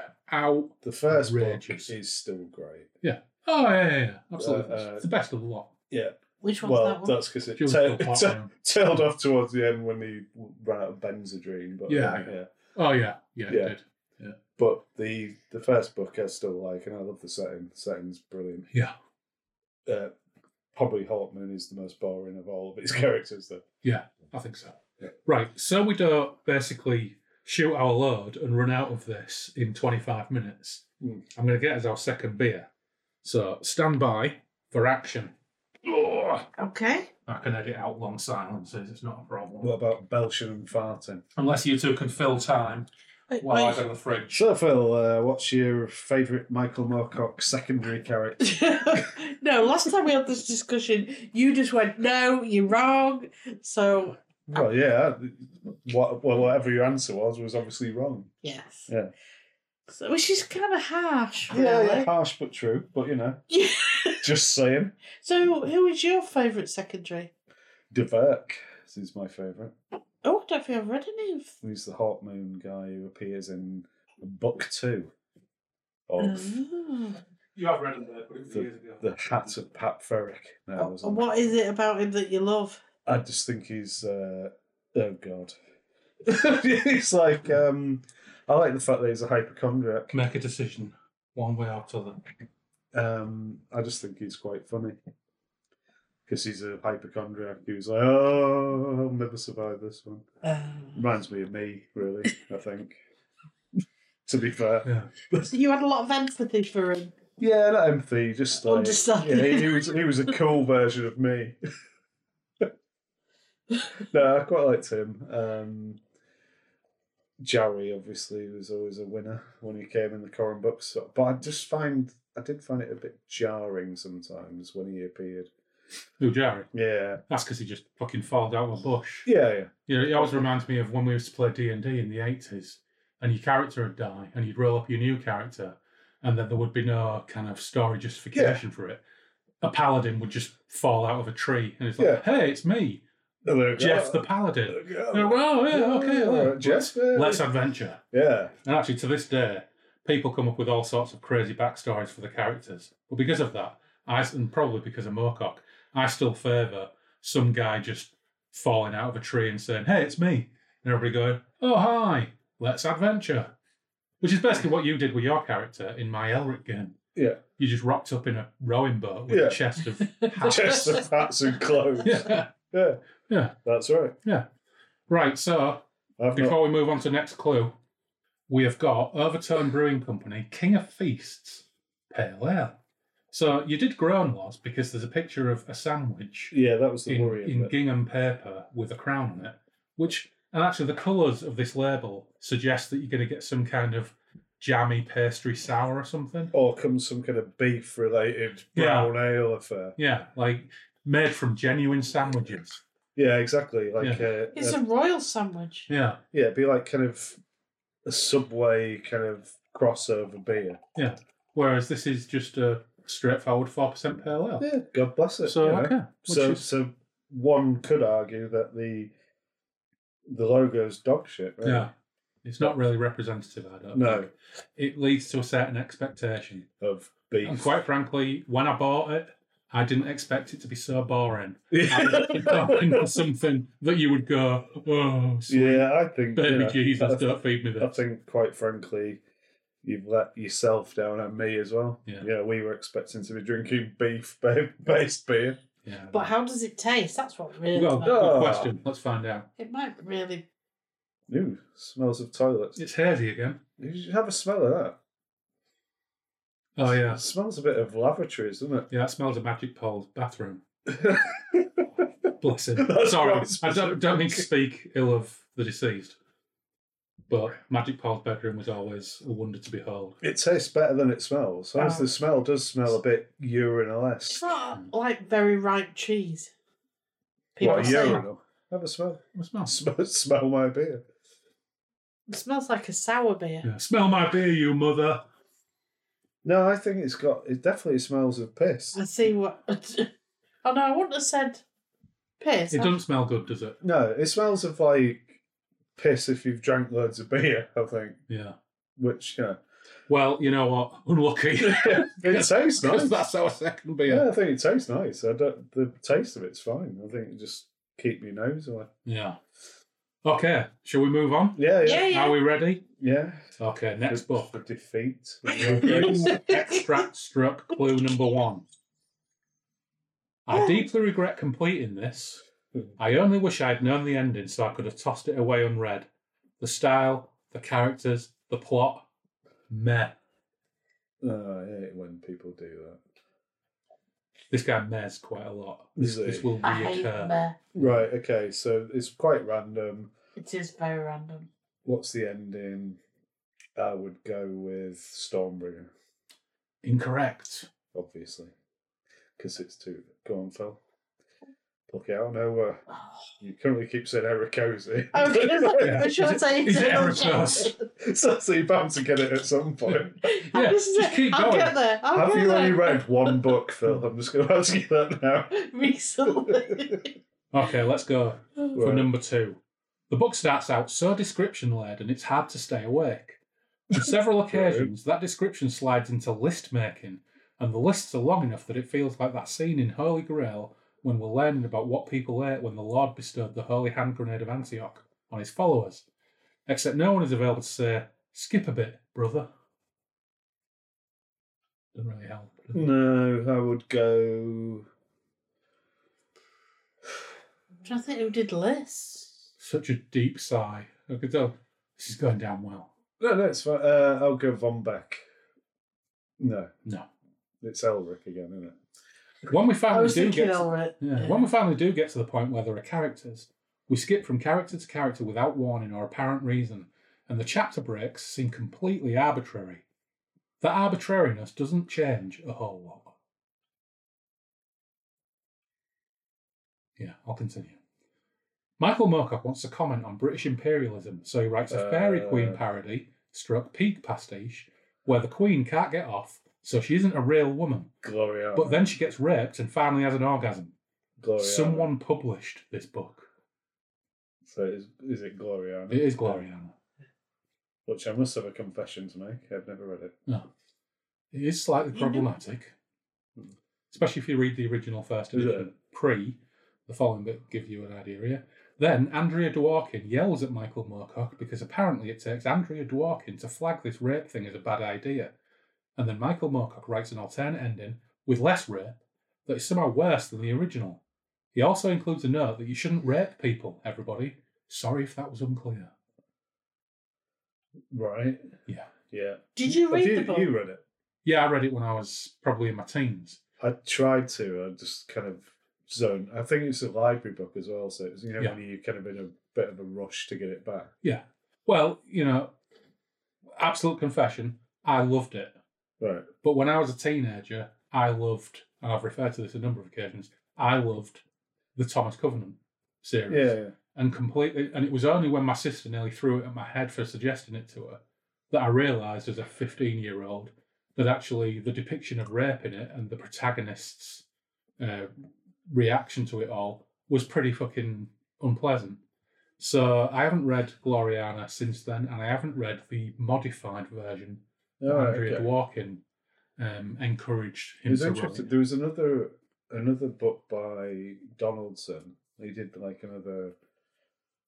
I think it was another trilogy, or it was a duology, or whatever it was. And I remember that was a bit problematic with one of the female characters always like being stripped and weird. One of the characters was a bit rapey in it as well. That was a bit weird. Yeah, and now as I say, I haven't reread it since then, so I'm not going to pass any judgment on it because some reviewers would read the first 3 pages of An Alien Heat, for example, and say, this is filth, and put it down. Yeah. And never read it. And they might do the same with Jerry Cornelius. So without rereading it and putting myself back into that frame of mind and the context of the book, I honestly don't know what my modern reaction to it would be. But of course, we'll get to it. Yeah. Probably in 2037. But I want to do 36. that. Yeah, or maybe 2036. But when I do that, I want to do that with one of our lady co-hosts. Yeah, definitely. Yeah. I've just read a book that had a rape and film directors, and I got to the point, didn't I, where I was like, I don't think I can finish this. But when I did carry on, and it became supernatural, and it moved away from, and then they explained the rapes, but it's that really badly.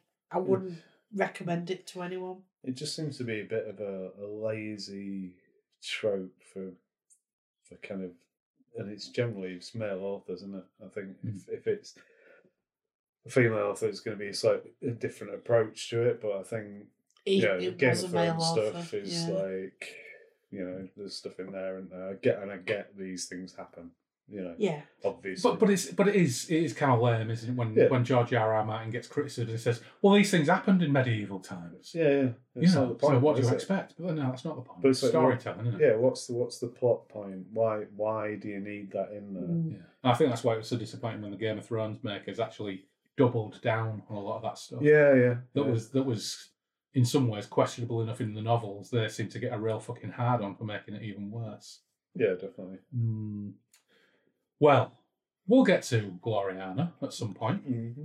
But I'd like, I will always give Mike the benefit of the doubt, because I remember reading, I don't know if it was in the introduction to it, but I remember when he wrote The Adventures of Una Persson and Catherine Cornelius in the 20th century, he said he wanted to write, I'm thinking back a long time now and I may have got this wrong, but I seem to recall reading an interview where he said he wanted to write a feminist science fiction novel, but even then he acknowledged that he'd not got it right. Yeah. So when Andrea Dworkin called him out on the conclusion to the first edition of Gloriana, he could have been a real prick about it. Yeah. But he didn't. No. He took the feedback on board, acknowledged it, and did something about it. So you can't knock that. Can you? Right, too, right, yeah.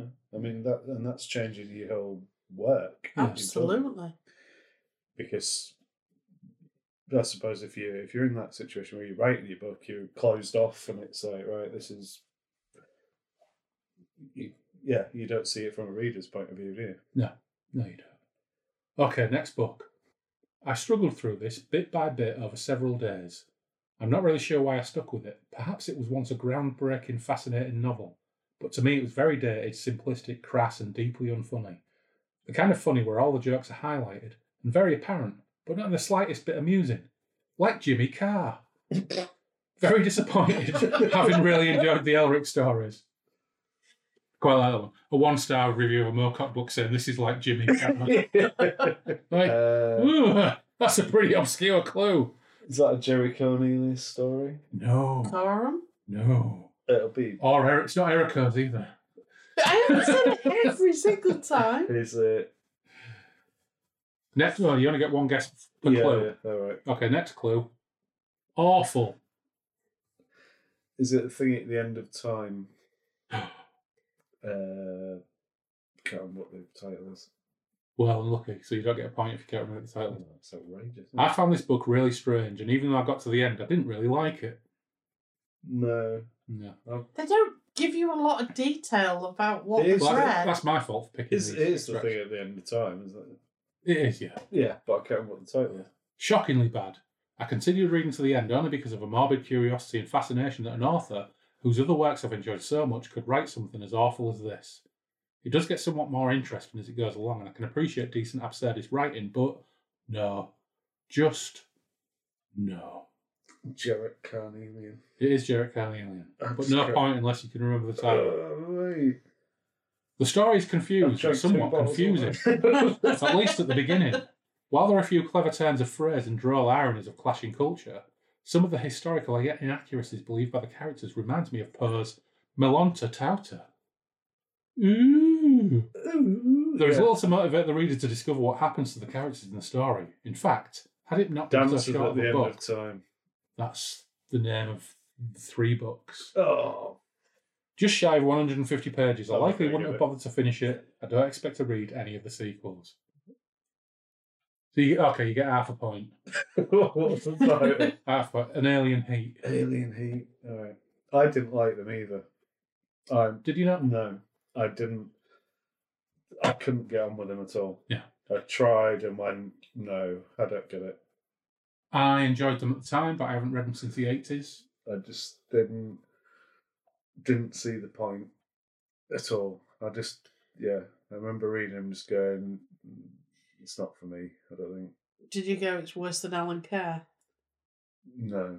I enjoyed them at the time because I liked the whimsy and I liked some of the characters at the end of time, like Lord Shark and Mungrove. I thought Mungrove was hilarious.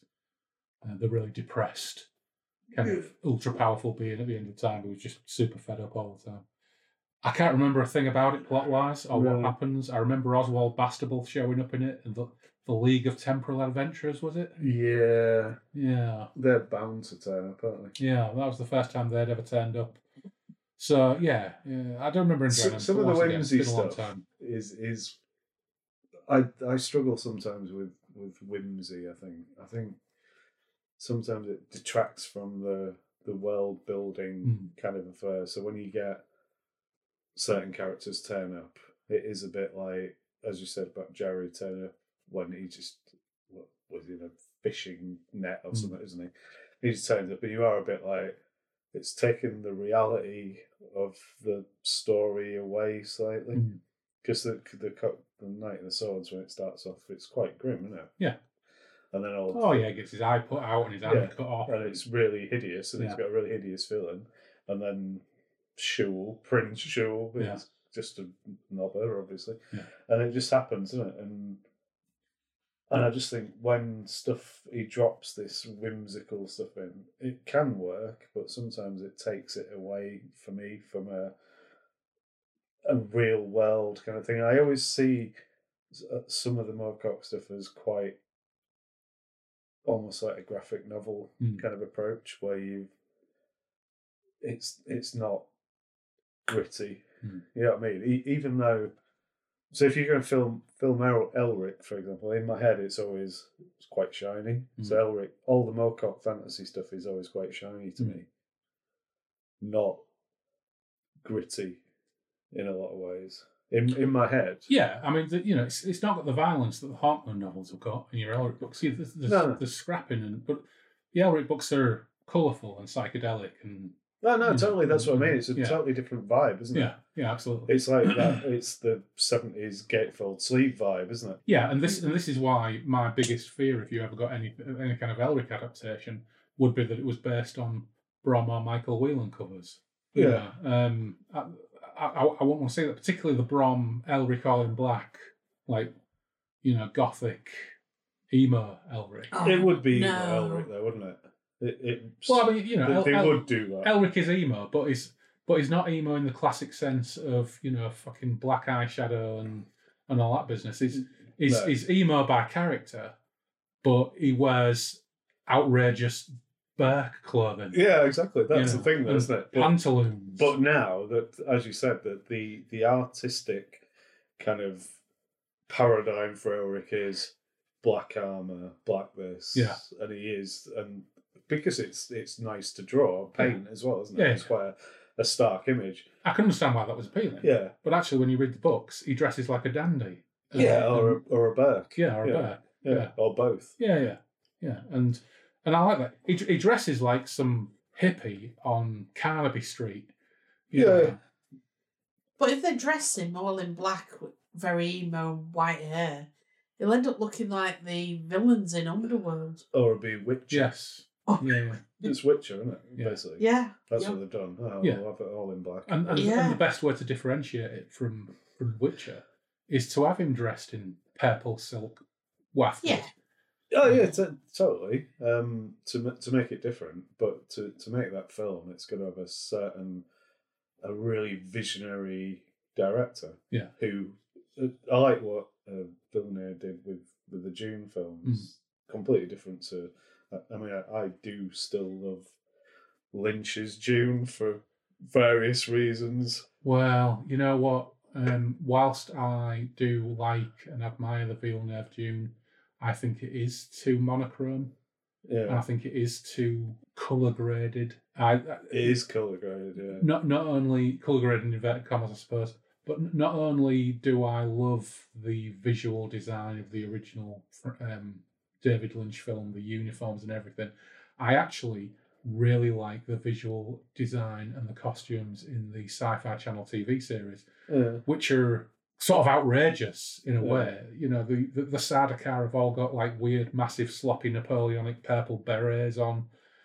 People are wearing weird ruffs and triangular skull caps, and it's really colourful. There was a bit in the David Lynch film, when the Emperor's in it, and I just like the fact that he's carrying a dog. Yeah. Leto's carrying a dog. Yeah. Going into battle with a pug. So much of the visuals are amazing. Yeah. In that film, and especially when it was made, and the design of the guild navigators is still amazing. Yeah. So to do an Elric film needs somebody who is visually, I don't know, has got a really visual mind. Yeah. Really. For me, an Elric film should look more like Flash Gordon than Denis Villeneuve's Dune. Yeah. You need to fucking swing for the fences and get some Italian fashion designer come set designer to do everything and really, really go for it. Otherwise, it just wouldn't work for me. I still don't reckon it'll work as a film. No, it wouldn't. Yeah. It'd probably work better as an animation. Yeah. Where you can really kind of swing for the fences and go completely crazy with it. That's very true, actually. I wonder why nobody's ever made a computer game. Yeah, it's interesting, isn't it? Why has that never happened? No. Yeah. An Elric computer game. That'd be quite interesting. I don't know. We will never know unless we ask Mike. Because I bet you any money it's been optioned.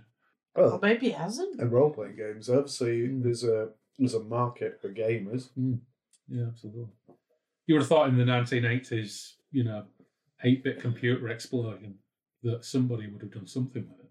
Yeah. But yeah, there you go. Okay, next book. To be honest, I just couldn't finish the book. This is quite a common theme, isn't it? The writing was almost amateurish. The plot was silly. The characters were caricatures. It wasn't very entertaining. I can see how it could have been an inspiration for a genre, but like many books and authors that do so, in and of itself, it isn't that good of a read this far down the road. Granted, the book has some great ideas, but beyond that, it doesn't have much going for it. Go on, Phil. Oh, it tells you very little. Yeah. Hawkmoon. Hawkmoon's not the name of a book. No, it's not the name of a book. You're just casting your net as wide as possible. All right, then. Yeah, but no, you've had a go. So, next clue. Meh. I know that Michael Moorcock is a classic and an icon, but I hate this type of story. The main character is relating what happened to a writer, and to you, dear reader, in the aftermath of the situations, making this hold no suspense. Written in the styles of Jules Verne and Edgar Rice Burroughs, which are all again classics, but it is the writing style that I do not like, not the tales themselves. But I can suffer no more, and these will be deleted from my ebook. The Michael Caine books. No. No. Phoenix of Obsidian. To be fair, he talks about writing the Really? writer. I would have thought he does the... Yeah, that would have been my first. Yeah. So if not, Revenge of the Rose were well directed. Yeah. Well, I'll give you a second guess, but no, you're wrong. Okay, final clue on this one. Long on politics, short on action and adventure. Okay, so it takes all sorts, but this is my review, and I felt like I was reading a pamphlet. Which is not to say I do or don't disagree with the sentiments, just this is fiction, and I prefer fiction to be fun. I'd also quibble with the status of this book as a steampunk classic. Not much steam, and pretty easy on the punk too. It's diesel punk, if anything. The presence of a few airships in a book does not a steampunk classic make, so look elsewhere if that association is what drew you to this book. Warlord of the Air. Warlord of the Air, yeah. What do you think of that last fucking bit? This is written in the late 60s. Yeah, fucking diesel steampunk and diesel punk and cyberpunk and all that shit. It wasn't even a thing. Well, steampunk wasn't even a thing until the William Gibson Bruce Sterling book, was it? A Difference Engine. That was the first steampunk kind of, arguably, when... Because obviously William Gibson was cyberpunk and they did that Victorian Babbage engine hacking thing. Yeah. Still a good book. But somehow Warlord of the Air has grown to get this reputation as being like one of the original steampunk novels. But that's just steampunk geeks steampunk's bollocks, retrospectively applying something to this that it never was. Yeah, I totally. As you said, it's got airships in it. Yeah. That's it. And if you're going to bag steampunk, I'm going to challenge you to a tea duel. Do what now? Yeah, well, apparently that's what steampunks do. They do tea duels. Right. I do. Yeah. You dunk your biscuits, and it's whoever can dunk the longest without it falling into the tea. Yeah, I think I'm all right all round, to be honest. I don't know if it's digest.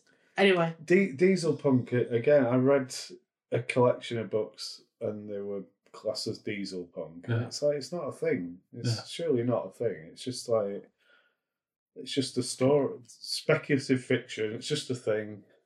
Like the steampunk genre, there's a lot of dog shit, isn't there, around it? Well, I think, other than the difference engine, I think if you get steampunk fiction, it's people deliberately setting out to write steampunk fiction. Yeah. You know, I think steampunk is a really weird thing. It's more of a it's more of a stylistic movement than it is a genre.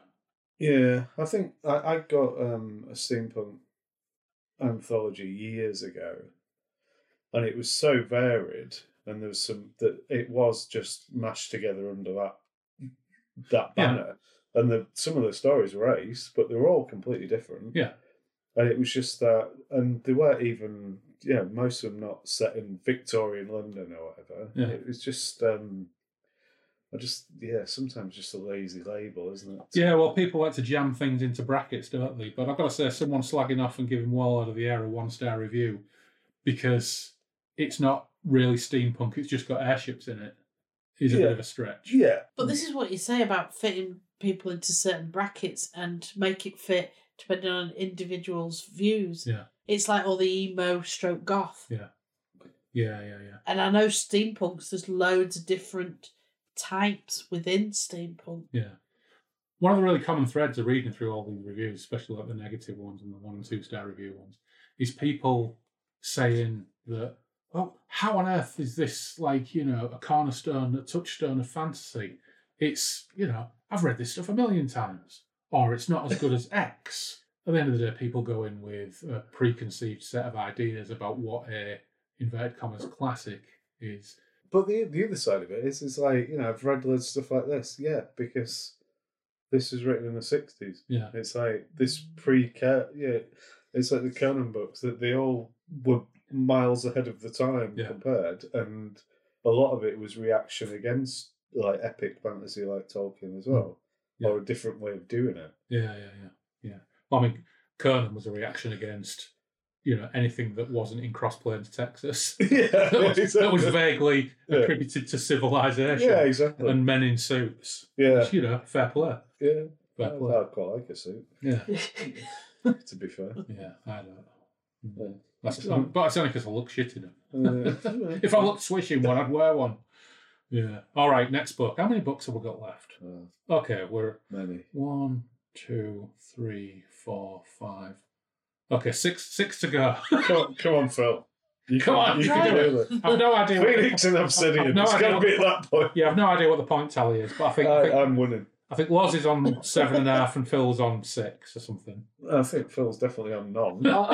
Just I think saying. I got half a I do point. remember giving her half a point. I got half a and I think point. she did get a point for something else. Yeah, because it was your birthday. Yeah, you got a point for it being your birthday. Favouritism, I call it, Phil. Yeah. Okay. It's not deserved. All right. He's so harsh. All right, here we go. We've got to get through this. Yeah, of course we do. Holy crap, this book stinks. Good open line. Like it. Yeah, and I admit that you won't get it from that. Although you feel free to have a guess. No. Come on, Phil. No. Phoenix and Obsidian. Oh, Oh, God. it's my birthday. All right, another one then. I really wanted to enjoy this. Moorcock's a legend and I've not read him before, so I was anticipating something exciting, different and challenging. Instead, I'm sorry to say, I found it a boring chore. Sub-Woodhouse shenanigans about a stolen hat consume almost the entire first third of the book.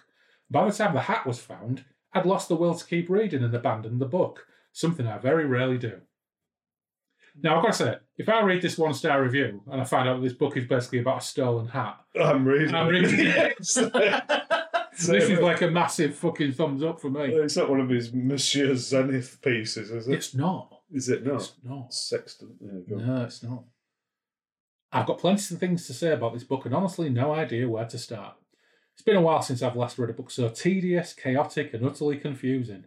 I need to start with Michael Moorcock's style of writing, which to me personally was beyond pretentious and definitely not my cup of tea. Descriptions going on and on and on in a way which to some readers, me included, might appear as quite the opposite of enthralling. Didn't like it. The book didn't feel like Mr. Black, but instead a multiverse story with the main character's name changed to Mr. Black characters.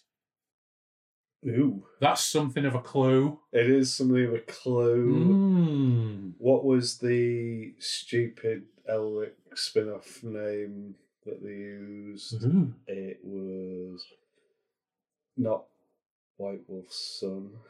I know what you're thinking of. The Storm Constantine one. Yeah. Silverheart. Yeah, it's not that. It's not Silverheart. No, but is it? Good guess, though. But is it one of the latter Elric books? No. No. No. Right, okay. Okay, let's go. Didn't like it. The book didn't feel like Mr. Black. Yeah. Oh, no, I've read that one. Yeah. I'm a pretty literate guy who can read some dense literature, but this book was gibberish.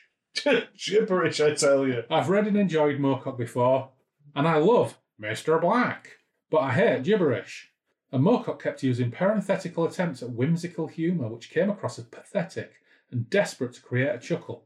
But it was so obvious he was trying to be whimsical that it did not create chuckles from me, but just eye rolls. I expect some whimsy from Mr. Black, but not from the omniscient narrator. Is that Coral? Now, I've got to admit, I struggled to... There was a fucking bazillion one-star reviews of this. Yeah. Now, this is another clue in and of itself. Most of these Moorcock books, it's actually quite hard sometimes to find one-star reviews, and some of the books I looked at, there were none. Yeah. No one-star reviews of Stormbringer, for example. This had a bazillion one-star reviews, and that in itself is a clue. It's a Mr. Black one. So what Michael Moorcock novel could possibly have got so much exposure to so many readers who weren't traditional Moorcock readers that they would all kick off and give it one-star reviews? He did a Sherlock Holmes story.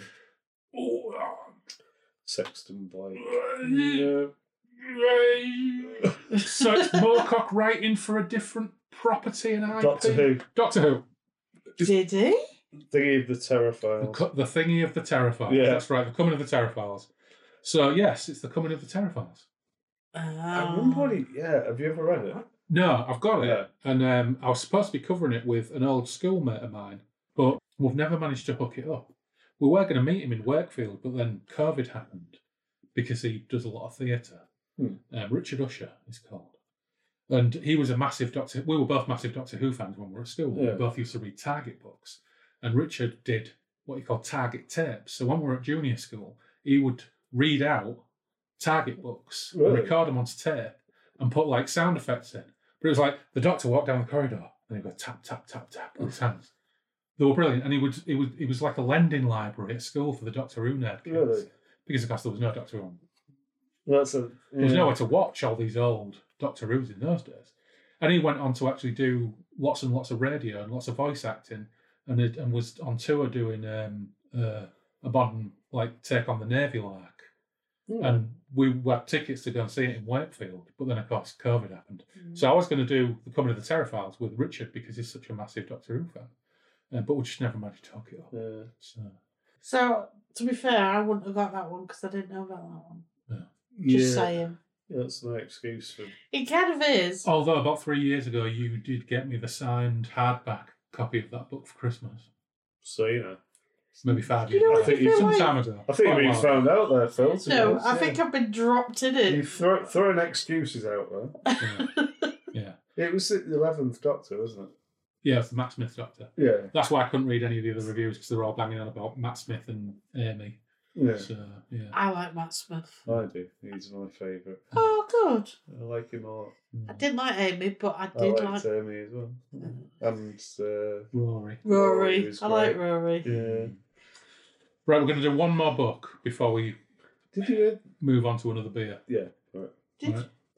It was about Doctor Who. Go on.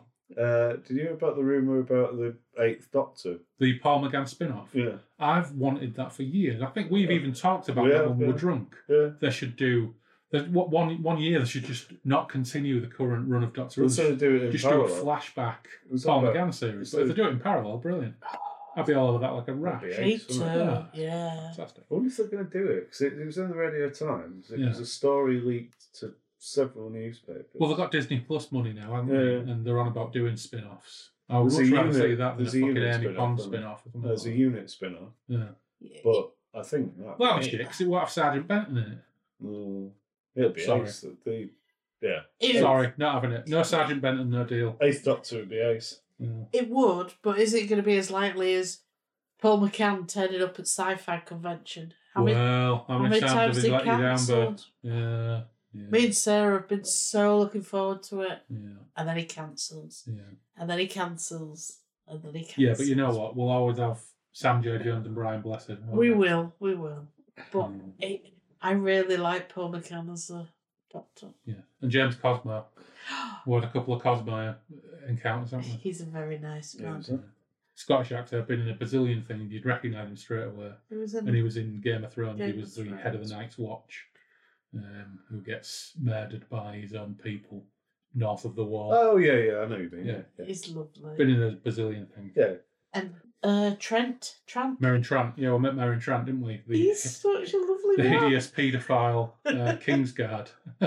Who What a you- fucking lovely fella. Who used to look after Joffrey. He Joffrey. was Joffrey's Kingsguard. Can't remember him. He's such a lovely Is man. it? Yeah, really, really nice guy. Yeah. Right, one more book and then we move on to our next beer. Go on then. Okay. There's only one clue for this, because I only found one star review for it. That's good. This book was awful. There's a bit of a theme, isn't there? The humans in it are portrayed as ridiculously evil and stupid. The protagonist is also an awful person who, upon nearly completing one genocide, Come on. motivated by a really Phil, poor come reason, on. suddenly decides he is going to genocide the people he was fighting for instead. Come on, This is Phil. supposed to be a good thing. Minutes of Obsidian. No! Eternal Champion! Eternal Champion! Oh, Phil! You're after the ball. I know it was- God. Eternal Champion. Oh, you've said it now. You've lost the point. Oh. What do you think? Should we give her the points? No. That was, that was terrible. Lots won't give That me was so anything. bad. We were both willing you on, going, come on, Phil, you've got this. I know. And then no, at the last minute, Phoenix and Obsidian, no. It's because you were laughing at me for saying it. Close, but no cigar. It's not even close cigar, is it? You've got Alex Scarso. He's a different bloke. He's not Eric Ose, is he? Yeah. Whilst I get over my bitter disappointment. Oh, God. Some people have been divorced for more or less. Can't believe you laughed at me. You know what? No. The Eternal Champion saved us from COVID over the course of that summer, where we didn't do a podcast for something like 4 months because the world had turned upside down and everything was fucking crazy. And doing the Eternal Champion over those 3 episodes saved our summer. How incredibly gutting it is for you to get that question wrong. It's outrageous. The outrageous arrows and slings of fortune. Oh, go get yourself a beer. Oh, I don't even know if that's a thing. I can imagine it's like a dagger through your heart, mate, to be fair. You know, Phil, you've not let yourself down. Right. You two talk among yourselves. Well, I don't know, I'm running out. well, I gotta get more beer. I'm running out of things to say to Loz. You know, I'm only joking. I know. Oh, Kind of. No, I am. I think it's we've gone easy so far. I So, think it's time to up the game. the 60th anniversary Doctor Who's, looking forward to those. With Tennant. You're not? I am. Well, I want to. It was just after Chris Eccleston, he was just a bit hyper. I liked him. Oh. Well, you've got so Chris Eccleston, who was kind of Christopher Eccleston. Eggleston. Yeah, Jeff Eggleton. I didn't like his portrayal of Doctor I like Who. Jeff Eggleton. Did it? He was my favourite. Oh, I didn't like his mullet. Yeah. But, you know. And then Tennant went, ooh. Tennant was much better. Well, he wasn't much better. He was better. He was better. He brought a different... He brought it, he made it warp global, didn't he? Matt Smith's still my fave out of the new ones. I liked a bit of Capaldi when they started writing him properly. I liked Capaldi in the Pearl series. Yeah, Is yeah. that the last Everything one? before that was fucking awesome. Oh, yeah. But that's not that his series fault. was great, though. Yeah, that was really good. Yeah. But Peter Capaldi just sulking because his companion had a boyfriend for 2 seasons was fucking terrible. Yeah, that was rubbish. Right, Yes, it was. what we got, Loz? Tell us. Well, what I've got here is a Twilight Pilgrim pumpkin spice latte stout. Oh, sweet Jesus. Rocking in at a 5% from Abbeydale Brewery. That sounds awful. Described by some people as slightly awful. Well, let's Phil, find Phil, out. that's what Phil's review was. Yeah. I concur. Yeah. I'm So on the just- back it says, take the next step on your pilgrimage. Yeah. The nights are drawing in. Get cosy with a pumpkin spice latte inspired Twilight Pilgrim, warm in spices and dark, robust coffee bleh, Yeah. meld seamlessly with a full malty body and a smooth, creamy finish to make this stout an instant autumnal classic. Why the fuck would you put dark orange text on a black can that small just to fucking make old bastards like me and my shit eyes? Why So would that's you 'cause write we're all old. that shit on it as well? It's not called shit, it's called blurb. Yes. Did It's der blurb. The blurb, isn't it? Der blurb and that. it sell it to you? No, Well, there you go. it's going to be Gotham. Yeah. It's a pumpkin Probably. It's stout. a pumpkin spice latte stout. I mean, that shouldn't be a sentence, should it? No. You know what I mean? You've got lots of words. That's What, the what's that? worst boring what's thing ever. What's that head about? Yeah, it's a massive head, isn't it? That's I'm going to put it great. down to my glass being filthy. I'm going to put it down to impurities in the glass. Definitely is. No, I mean, let's like put it down to your techers there, mate. As they call it. Terrible techers. You don't know how to pour a beer. Yeah, so smell-wise... Well, it doesn't smell like piss, so that's a bonus. Well, yes, yeah. Yeah, okay. That beer was really Teflon nice, pass. despite the smell. Yeah. Yeah, it was nice, actually. It Yeah, was very I easy really to liked drink, it. wasn't Yeah. That smells awful. That's Yeah. too coffee for me. Actually, I like that. Lost, not so much. I'm not going to say that by the time I'm halfway down the glass it won't have outstayed its welcome. Yeah, I think the initial initial interaction with it is all right. I expected it to be much worse. The spice is quite nice. Yeah, it's more subtle than I expected. Yeah. I expected it to kick me in the nuts. I think sometimes it's the fact that you like 3 or 4 in. Mm. It's just the volume of liquid, isn't it? Yeah. So it's got quite a nice spice to it. It's all right. Yeah. I think it'd be quite nice, a bit colder. Yeah. I think he probably likes it more than you because of his 6-foot head on that. You know, don't you I know, give me a hard time on You're my about beer the size of pouring his head technique. now. Well, okay, I've got a fucking head like a gourd. I accept that. I accept that I've got a head like a fucking mad desert gourd. Just leave me alone. Yeah, that is cruel, Phil, to mention the head. That's pretty mean. Yeah. I know he has to get specialist hats. Yeah, true. I do have to get very large hats. Yeah. Yeah. It's like Adele's head. Yeah. Astonishing with a hat. Normal hats just look like, miniature hats. Yeah. Well, that in itself is a powerful one. Yeah.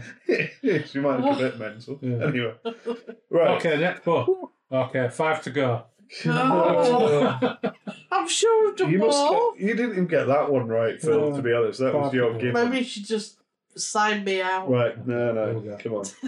With a superb Yeah. and mysterious title, this novel Oh. presented itself under the best auspices. Beautiful writing, interesting context, classic characters.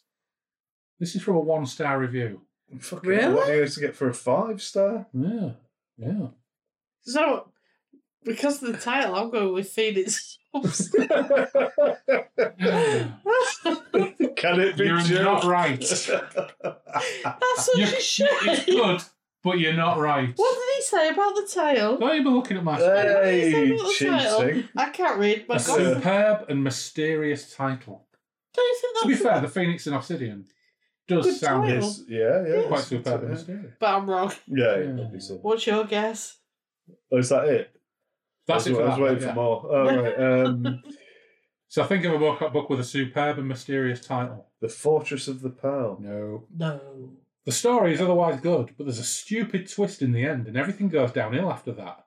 It left me a bad aftertaste, Like the author didn't care about the story anymore and wrapped it quickly and implausibly. This is quick to read and relatively entertaining. The characters aren't very nice, but the text itself is smooth and sometimes even funny.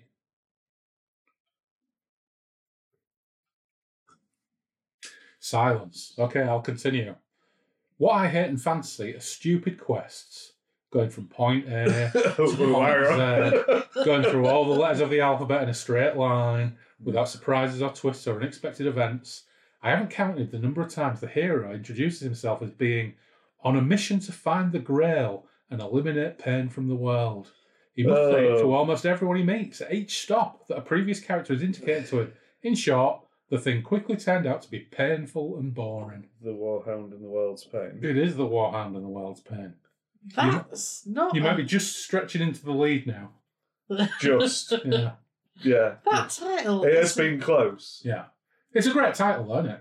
Yeah, but it's not what you expect. I don't know. I think the Warhound of the World's Pain is a pretty I like that book. Yes. They can fuck off. Yeah, yes. Stick it up your ass. Yeah, One star reviewer.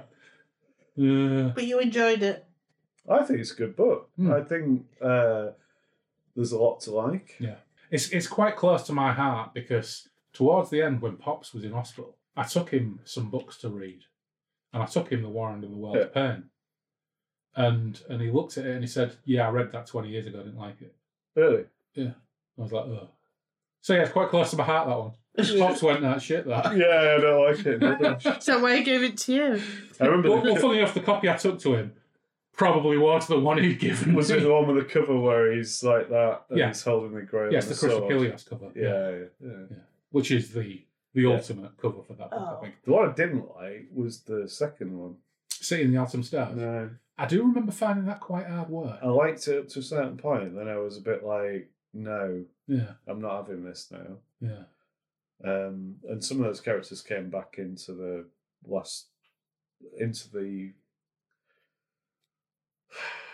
God, what the hell is it called? You know, it started with the Fabulous Harbours. Oh yeah, Blood and all Blood, that. Yeah. but there's the third book, which I really love. War Amongst the Angels. Yeah, love that book. Yeah. That had loads of characters from the Von Becks and that. So she was Rose Von Beck, wasn't she? Yeah. I remember reading City in the Autumn Stars and I kind of enjoyed it. I found it a bit of a slog, but I was really intrigued by the Middlemarch stuff. Yeah. And I think it's got Reynard the Fox in it as well, hasn't it? But, yeah. And that's the first time I ever remember really thinking Moorcock was getting really intertextual in a big way and drawing in loads of threads from other forms of fiction. Yeah, the Middlemarch thing was the other thing like around the multiverse, wasn't it? It was kind of a separate... it was something that he invented new, wasn't it? So it's Middlemarches, wasn't it? So it was in 3 books, wasn't it? It was in the Dragon and the Sword as well, wasn't it? When Von Beck came into the Erikozu bit. Yeah, that's right. Yeah. Okay.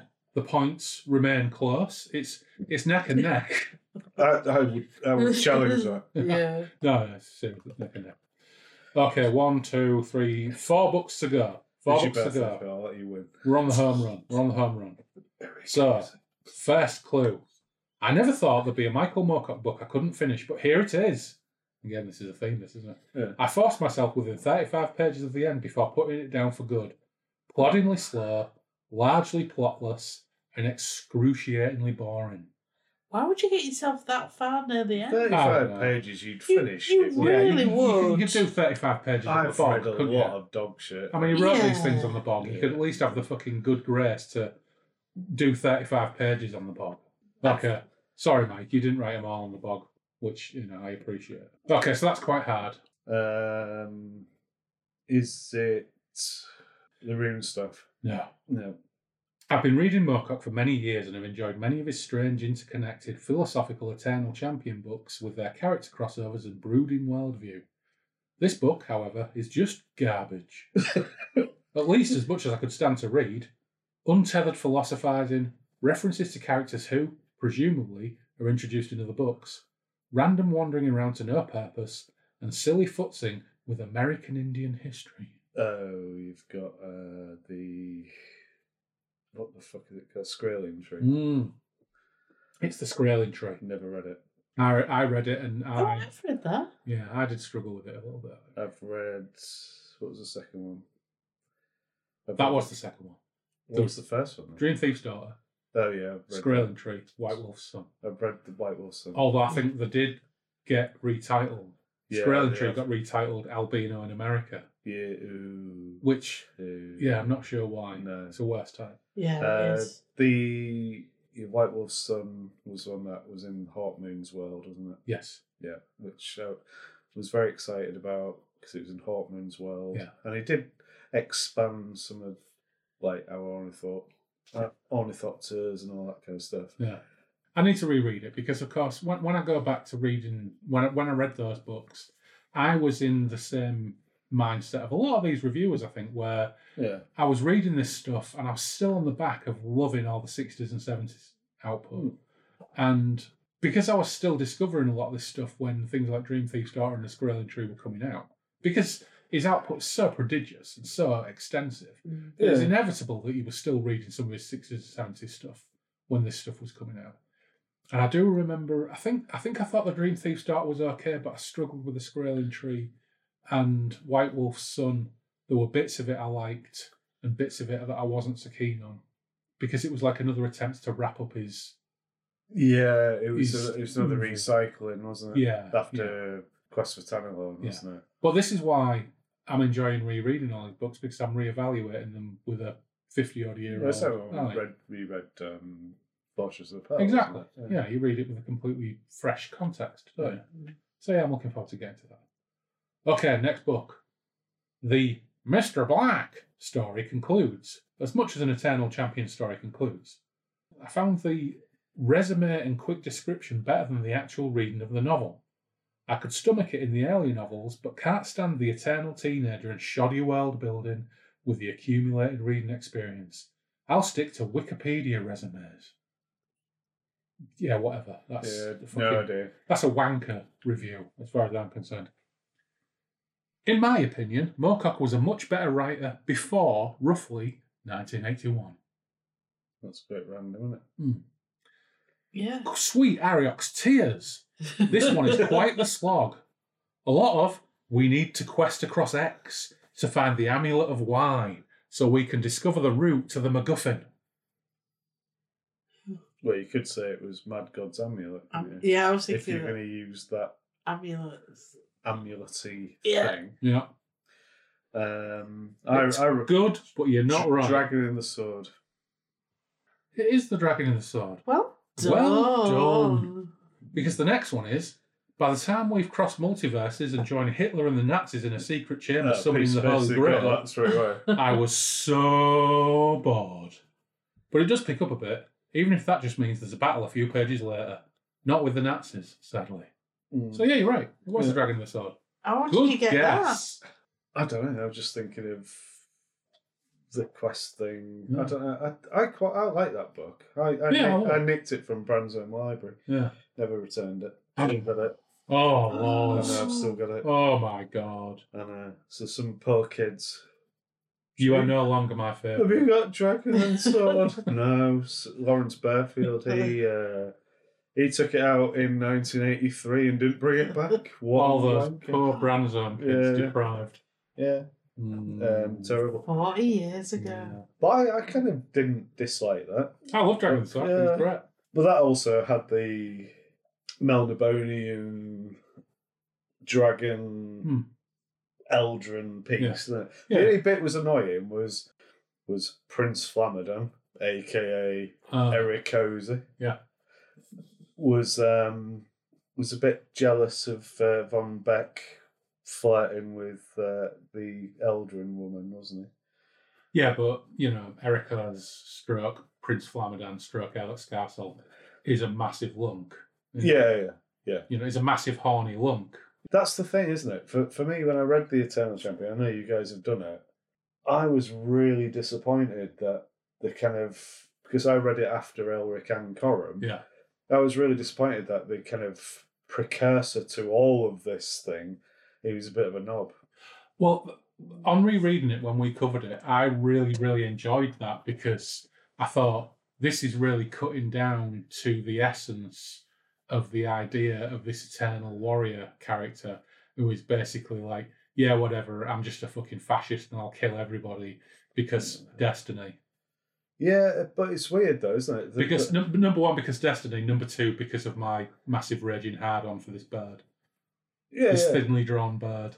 Which really is like, it's kind of a perfect summation of the heroic fantasy character. Yeah, I suppose so. I think I was, because the obviously the Dragon and the Sword, it goes back to John Dacre, doesn't he? A dude in London. Yeah. And it's just, I don't know, I just remember being really disappointed that this character who was supposed to be everyone else and the one who remembers everybody else as well, because I first encountered that character in Sail on the Seas of Fate, and it was like, and he was a big black dude and with scars or whatever, and I was like, oh, that's interesting. And then I read the book and I was like, yeah, not having it. I don't like it. I wasn't having it. I just thought he was.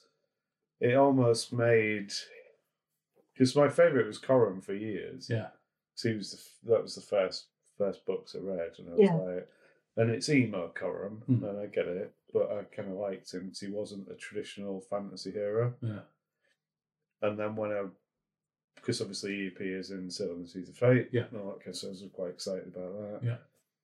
And Hawkmoon was there, and they all had a bit of an Elric, obviously. But yeah, when I read Eternal Champion, I was like, yeah. Yeah, the thing is, when you get to the Ericos of Sailor on the Seas of Fate, he's like, because you get Ericos in the Eternal Champion, that's like John Dacre's first, he's transported into Ericos's body and takes on that essence. And so that Ericos, his memories of all the other incarnations of the Eternal Champion are just irritating dreams. That keep him awake at night. Yeah. But by the time you get the Erica, he goes through the experience of being Airlock Scarsol and later Prince Flamadon and Ilion of Garathorn and everything else. By the time you've got the Ericos in Sailor on the Seas of Fate, he's probably been through this cycle a bazillion times. And he's a different Ericos by that point. Yeah, totally. Whereas the Ericos of the Eternal Champion is just a fucking massive lunk who murders bazillions of people because he gets a hard-on for an elder bird. Yeah. Which is like sort of what kicks him off down this track. So I don't really have a problem with all that. I don't have a problem with it. I just find it I was a bit disappointed because I really liked Elric. I really like Coram, and I liked Hawkmoon. Well, the thing is, I don't like Ericos the character, but I appreciate the book for what it portrays. I think it was probably because the Eternal Champion is supposed to be a tragic figure, but when you work out why he's the Eternal Champion, or he's cursed to be the Eternal Champion, it's his own fault, really, isn't it? Yeah, but essentially most tragic figures that's true for. Yeah, totally, yeah. Everybody out there, it's like us as guys in our 50s, we were dickheads when we were 18. Yeah, totally. Yeah. Right, 2 books to go. So 1 book, by which point we've got to finish our pumpkin latte stout, so I can bring out the main event. Right. Oh, there's another for one? the last book. Yeah, we've got the main event. Now, of course, we could drink it later once we stop recording, but where's the fun in that? Yeah. Right, let's get this show crawled to a finish. So, second to last book. Yeah. It's neck and neck. What are the scores? I don't know, but it's neck and neck. Was with a slender lead. Well, Was holding a slender lead. a bit disappointed about that. Okay. Here we go. Awful self-indulgent crap. I think out of all the books I've read, this is the one I disliked the most. Phil? Phoenix and Obsidian? No, I don't think. I don't think so. Yeah, too late. No. Clue 2. I cannot say it better, so I will defer to Ted Goyer's excellent deconstruction of this literary turd and just post the link to his review over at the Conceptual Fiction website.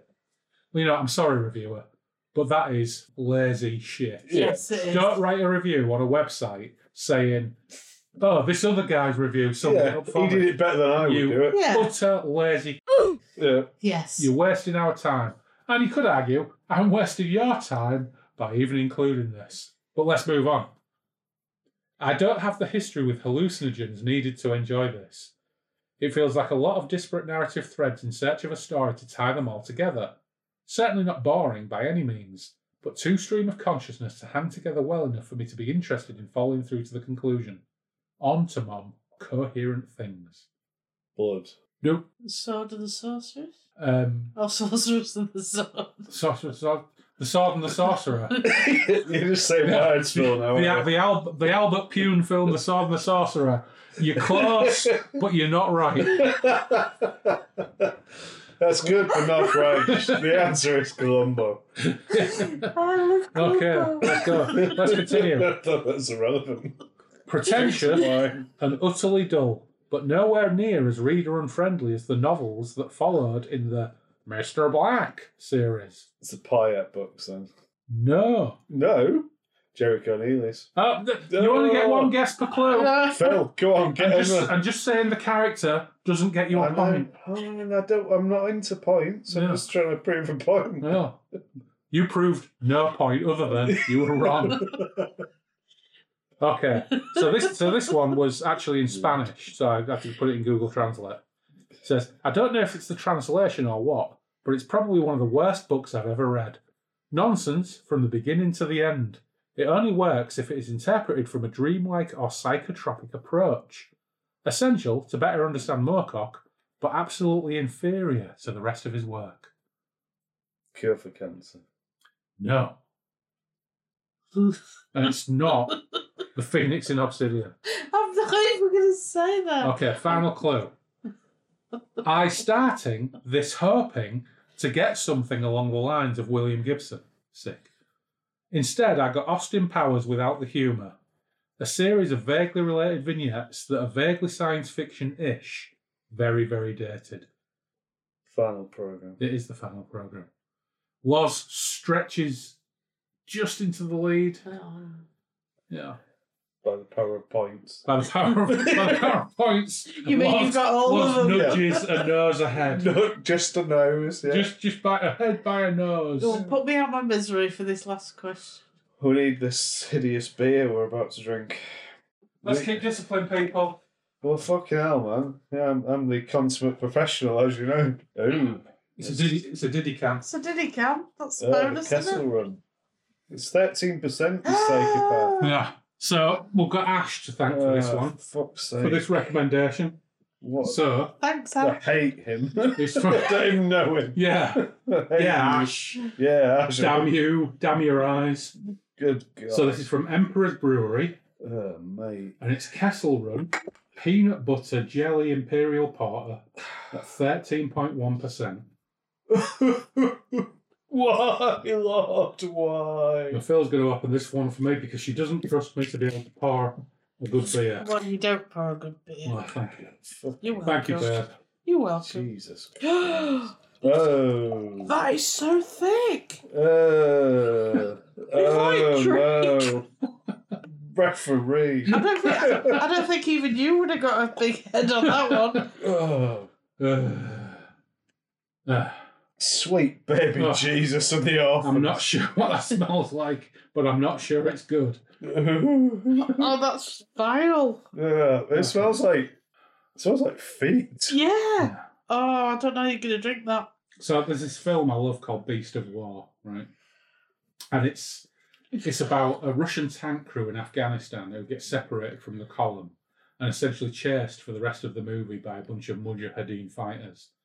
And the loader in the tank is basically sending himself mad and blind by drinking brake fluid that he insists if you mix currants or raisins and various other things with it and like macerate them in the brake fluid in the back of the tank, that it makes it into a really great alcoholic drink that won't kill you or send you blind. Right. Now I'm smelling this and instantly I'm thinking, this is been macerated at the back of a T-60 in Afghanistan in 1960. Or 72 or whatever. Yeah, for me it's like Vile. some psychopath has decided to make a drink. Yeah, this is one of those cases where I do think that, you know, coming up with a funky label and a nice title and everything else absolutely trumps I don't know. I'm gonna have down it. Might Well, be it. let's. What, down in one? No, good cop. Chug a log? No, I'll die. Oh, right, okay. Yeah. All right, let's test it. Jesus. All I can say is, don't let this get to room temperature. Fucking because hell. it'll be 14 times harder. Oh, mate. That's like... Oh, it's all wrong. It's like, The label's nice. it's like drinking a weird cake. Yeah. It's like drinking a weird cake that had gone off. Yeah. And And some nutter has made it into a beer. yeah. You don't have to keep drinking No. it. Of course we do. It's £9 a can. Fucking hell. Really? You paid 18 quid for them. Oh, mate. That is disgraceful. Taste, price. All of it. It's like it's so actually it doesn't taste horrible. It's got quite a nice kind of fruity kind of note to it, but it's so fucking it tastes so strong, and it's so syrupy. It just coats your entire mouth and just like kicks your teeth in. It's horrible. You know what it kind of reminds me of, but in a more beery fashion. Remember when we used to go in Tap and Spile on Springbank, Yeah. and they would have Lindisfarne wines. There was a Lindisfarne wine called Black Beer and Raisin. Was it? Yeah, and it was like 14 or 15% because those Lindisfarne wines was like super sugary, the mead and all the other stuff, the gooseberry wine and all that business. They had them all lined up. Yeah, and they did one called Black Beer and Raisin. And this is like if you'd taken the Black Beer and Raisin wine and mixed it with something unpleasant and then stuck it in the fridge for 6 weeks. Yeah. This is what you'd get. What percentage is it? It's 13. So 13 so it's almost you've got a stout, and then you just basically ram a Black Forest Gatto into it. Yeah. That's the taste I'm getting. And some ethanol. Yeah. Yeah. And then somebody just punching in the temple and drinking. And the cream. That kind of thing. Yeah. That's kind of That's pretty much something. Yeah. That's my review. And I gotta say, it's the punch in the temple that I'm struggling with right now. Yeah. More than anything. And the cream from the Black Forest Gatto has gone off. It's not even that. It's just that, honestly, it's just like somebody's just like lobbed a cake into a really strong stout and then gone, I reckon this would be brilliant. Yeah. Yeah. And everybody else goes, well, why? Who's going to drink this 13% mentalist beer? Yeah. Yeah, no, but seriously. Idiot. And then you call it Kessel Run, so you get loads of Star Wars knobheads Yeah. going, oh, this is what Han Solo probably would have drunk. No, he wouldn't. No, it wouldn't. This basically, the chase through the asteroid field would be slightly different if him and Chewie had been drinking this. Nobody in Star Wars drunk this. No. There is no way the universe that created Blue Milk Yeah. would have this. No. I love blue milk. Yeah. I mean, we love our Blue Milk, don't we? Certainly. We recreated Blue Milk for our West End game Star Wars game, didn't we? I think I And it was there. fucking wasn't ruled. Yeah.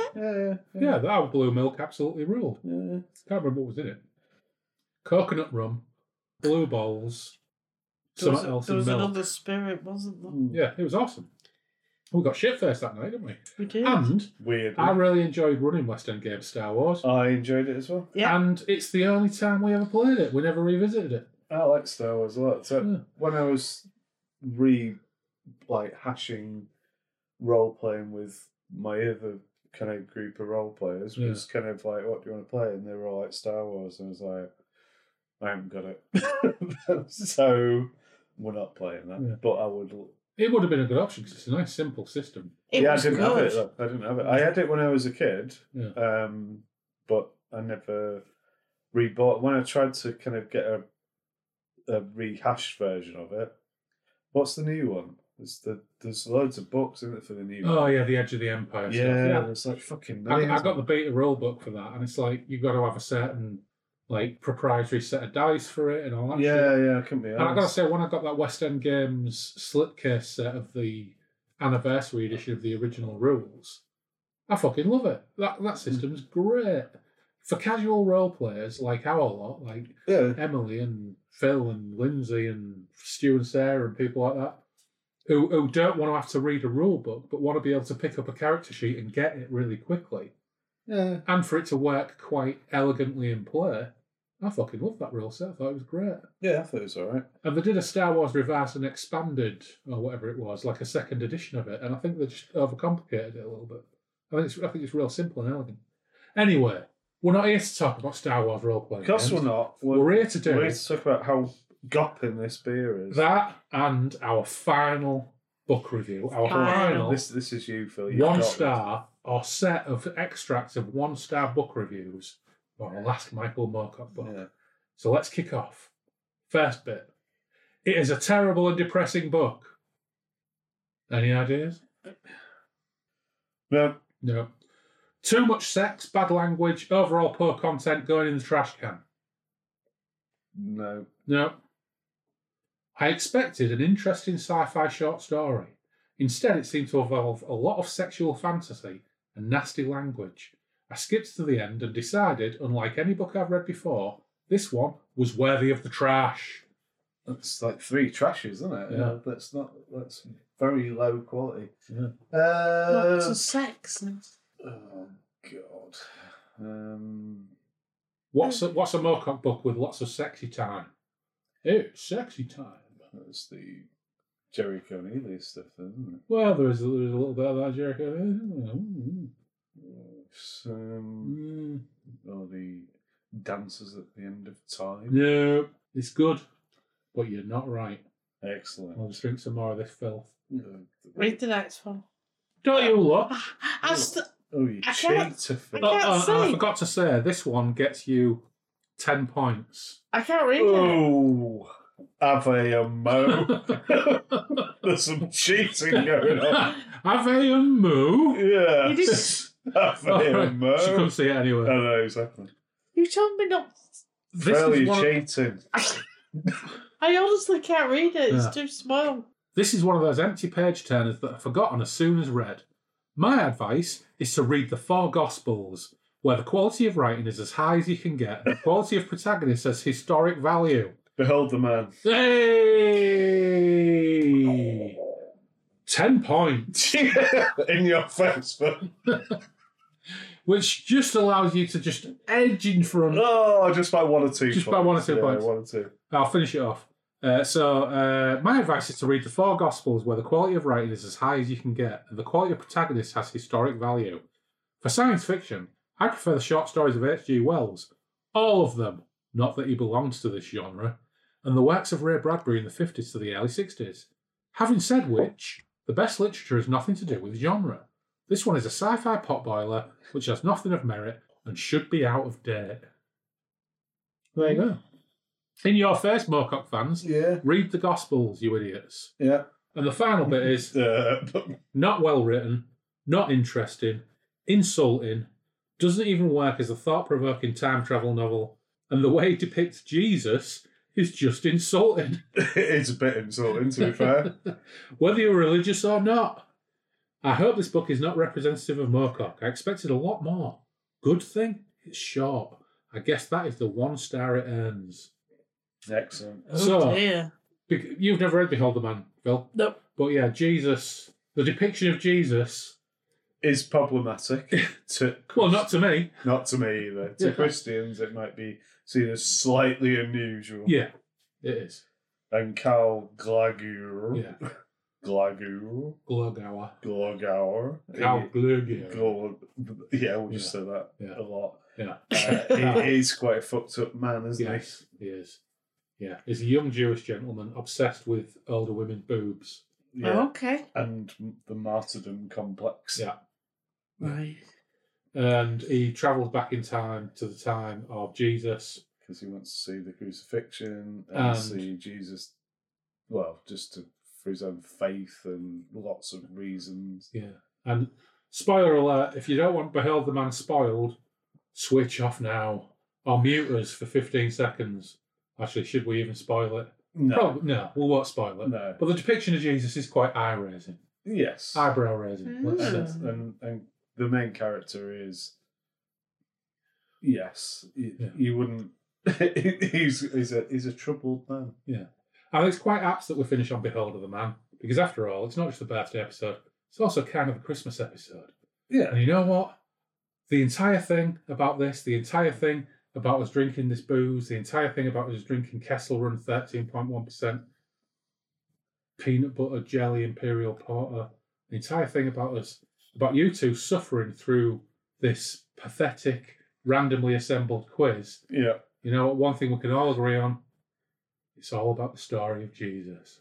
I think we can. Yeah. We can, yeah. And the orphans. Yeah. So happy birthday, Phil. Yeah. Happy Thank birthday, you. Phil. Happy birthday, Mike.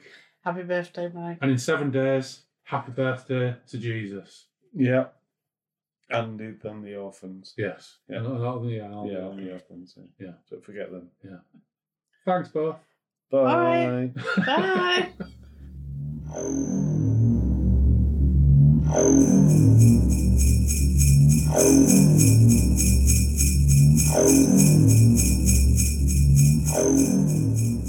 Massive thanks to Joe for persevering through what appears to be becoming the customary IT issues in virtual Derry and Toms, and to Loz and Phil for humouring me and playing my crap quiz. And thanks as always to our patrons for keeping this show on the road, some of whom have been with us on this journey for over 4 years. Incredible, really. First, those without tier: Anthony Piconti, Tim Cardos, Dave Dempster, and Sebastian Weetabix. And to our chaos engineers, Andrew Cicluna, Andrew Spong, Andrew Van Ness, Anthony Porter, Benjamin Fletcher, Bill O'Cat, Brandon Mays, Craig Ledley, Dave Griffiths, Dave Voxman, Gabriel Laycock, Harvey Faulkner Aston, Jim Kirkland, Jim Knight, John W. Lays, Jules Lawrence, Mal Pertwee, Mary Catherine, Matt Saltz, Nelbert, Ofer Ziv, Paul McRandall, PJ Cooper, Scott Butler, and Simon Perrins. And of course, thanks to our crafty jugaderos, Alexander Harris, Elian Weston-Ra, Loz, Taylor, Matthew Broom, Graham Holden, and Toby White. An eternal thanks to our patron demons, Alistair Davison, Andy Clark, Andy Darby, David Lee, Fred Quiche, Gareth Wilson, Glenn Sawyer, Greg Faulkner, Gwen Barlow, Ian Stead, Imria, Jenny Stim, Jason Vogel, Jay Reeser, Joe Monti, Lee Gary, Mark Hebden, Marius Latauskas, Miles Reed-Labato, Neil Burton, Paul Hillary, Randall Gatlin, Steve Round, Tom Murphy, Tone Malazzo, the OG patron Norman Beresford, and last but never least, Robert McMillan. Rob, do keep on sending those Bastable travelogue updates. Finally, a quick thanks also to those that have departed the Donbless over the past 4+ years to seek Tanelorn or to just find their fates elsewhere. Your support is ever appreciated, and you'll always have a place at our table. Ray Otis, Jason Connolly, Menyon, Dave Dalrymple, Liam J, Will Jameson, Ed Scott, Nathan Gouljas, and John Timothy Watt. But that's enough from me for this year. Although maybe not for this year, actually. Watch this space. Don't forget you can follow us on Twitter and Instagram with the handle @BreakfastRuins. You can email us at breakfastruins@outlook.com. The webpage is breakfastintheruins.com. We have our Patreon page too. There are a few extra odds and sods on there. But for now, take care, stay safe. We will meet again soon on the Moonbeam Roads.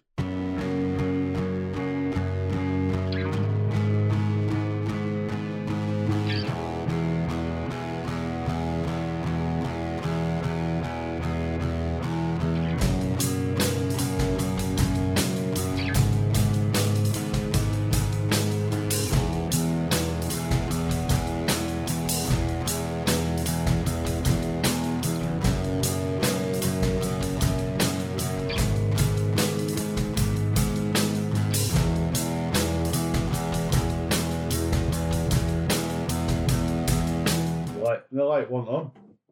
I just went in the dark like a ninja. The Piss Ninja. Not a piss ninja. It's like a slightly merry ninja. Yeah. Can I stop drinking this beer now? No. It's disgusting. No. You must finish. I can't finish it. It's going to make me ill. There is no way this £9 beer is going down the sink. Bill? I was going to say that way. Okay. This It £9 stinks. beer is probably going down the sink. Are you going to drink it's it? quite gopping, isn't it? I'm going to try. I don't think I can. Mhm. It'll just make me very sad.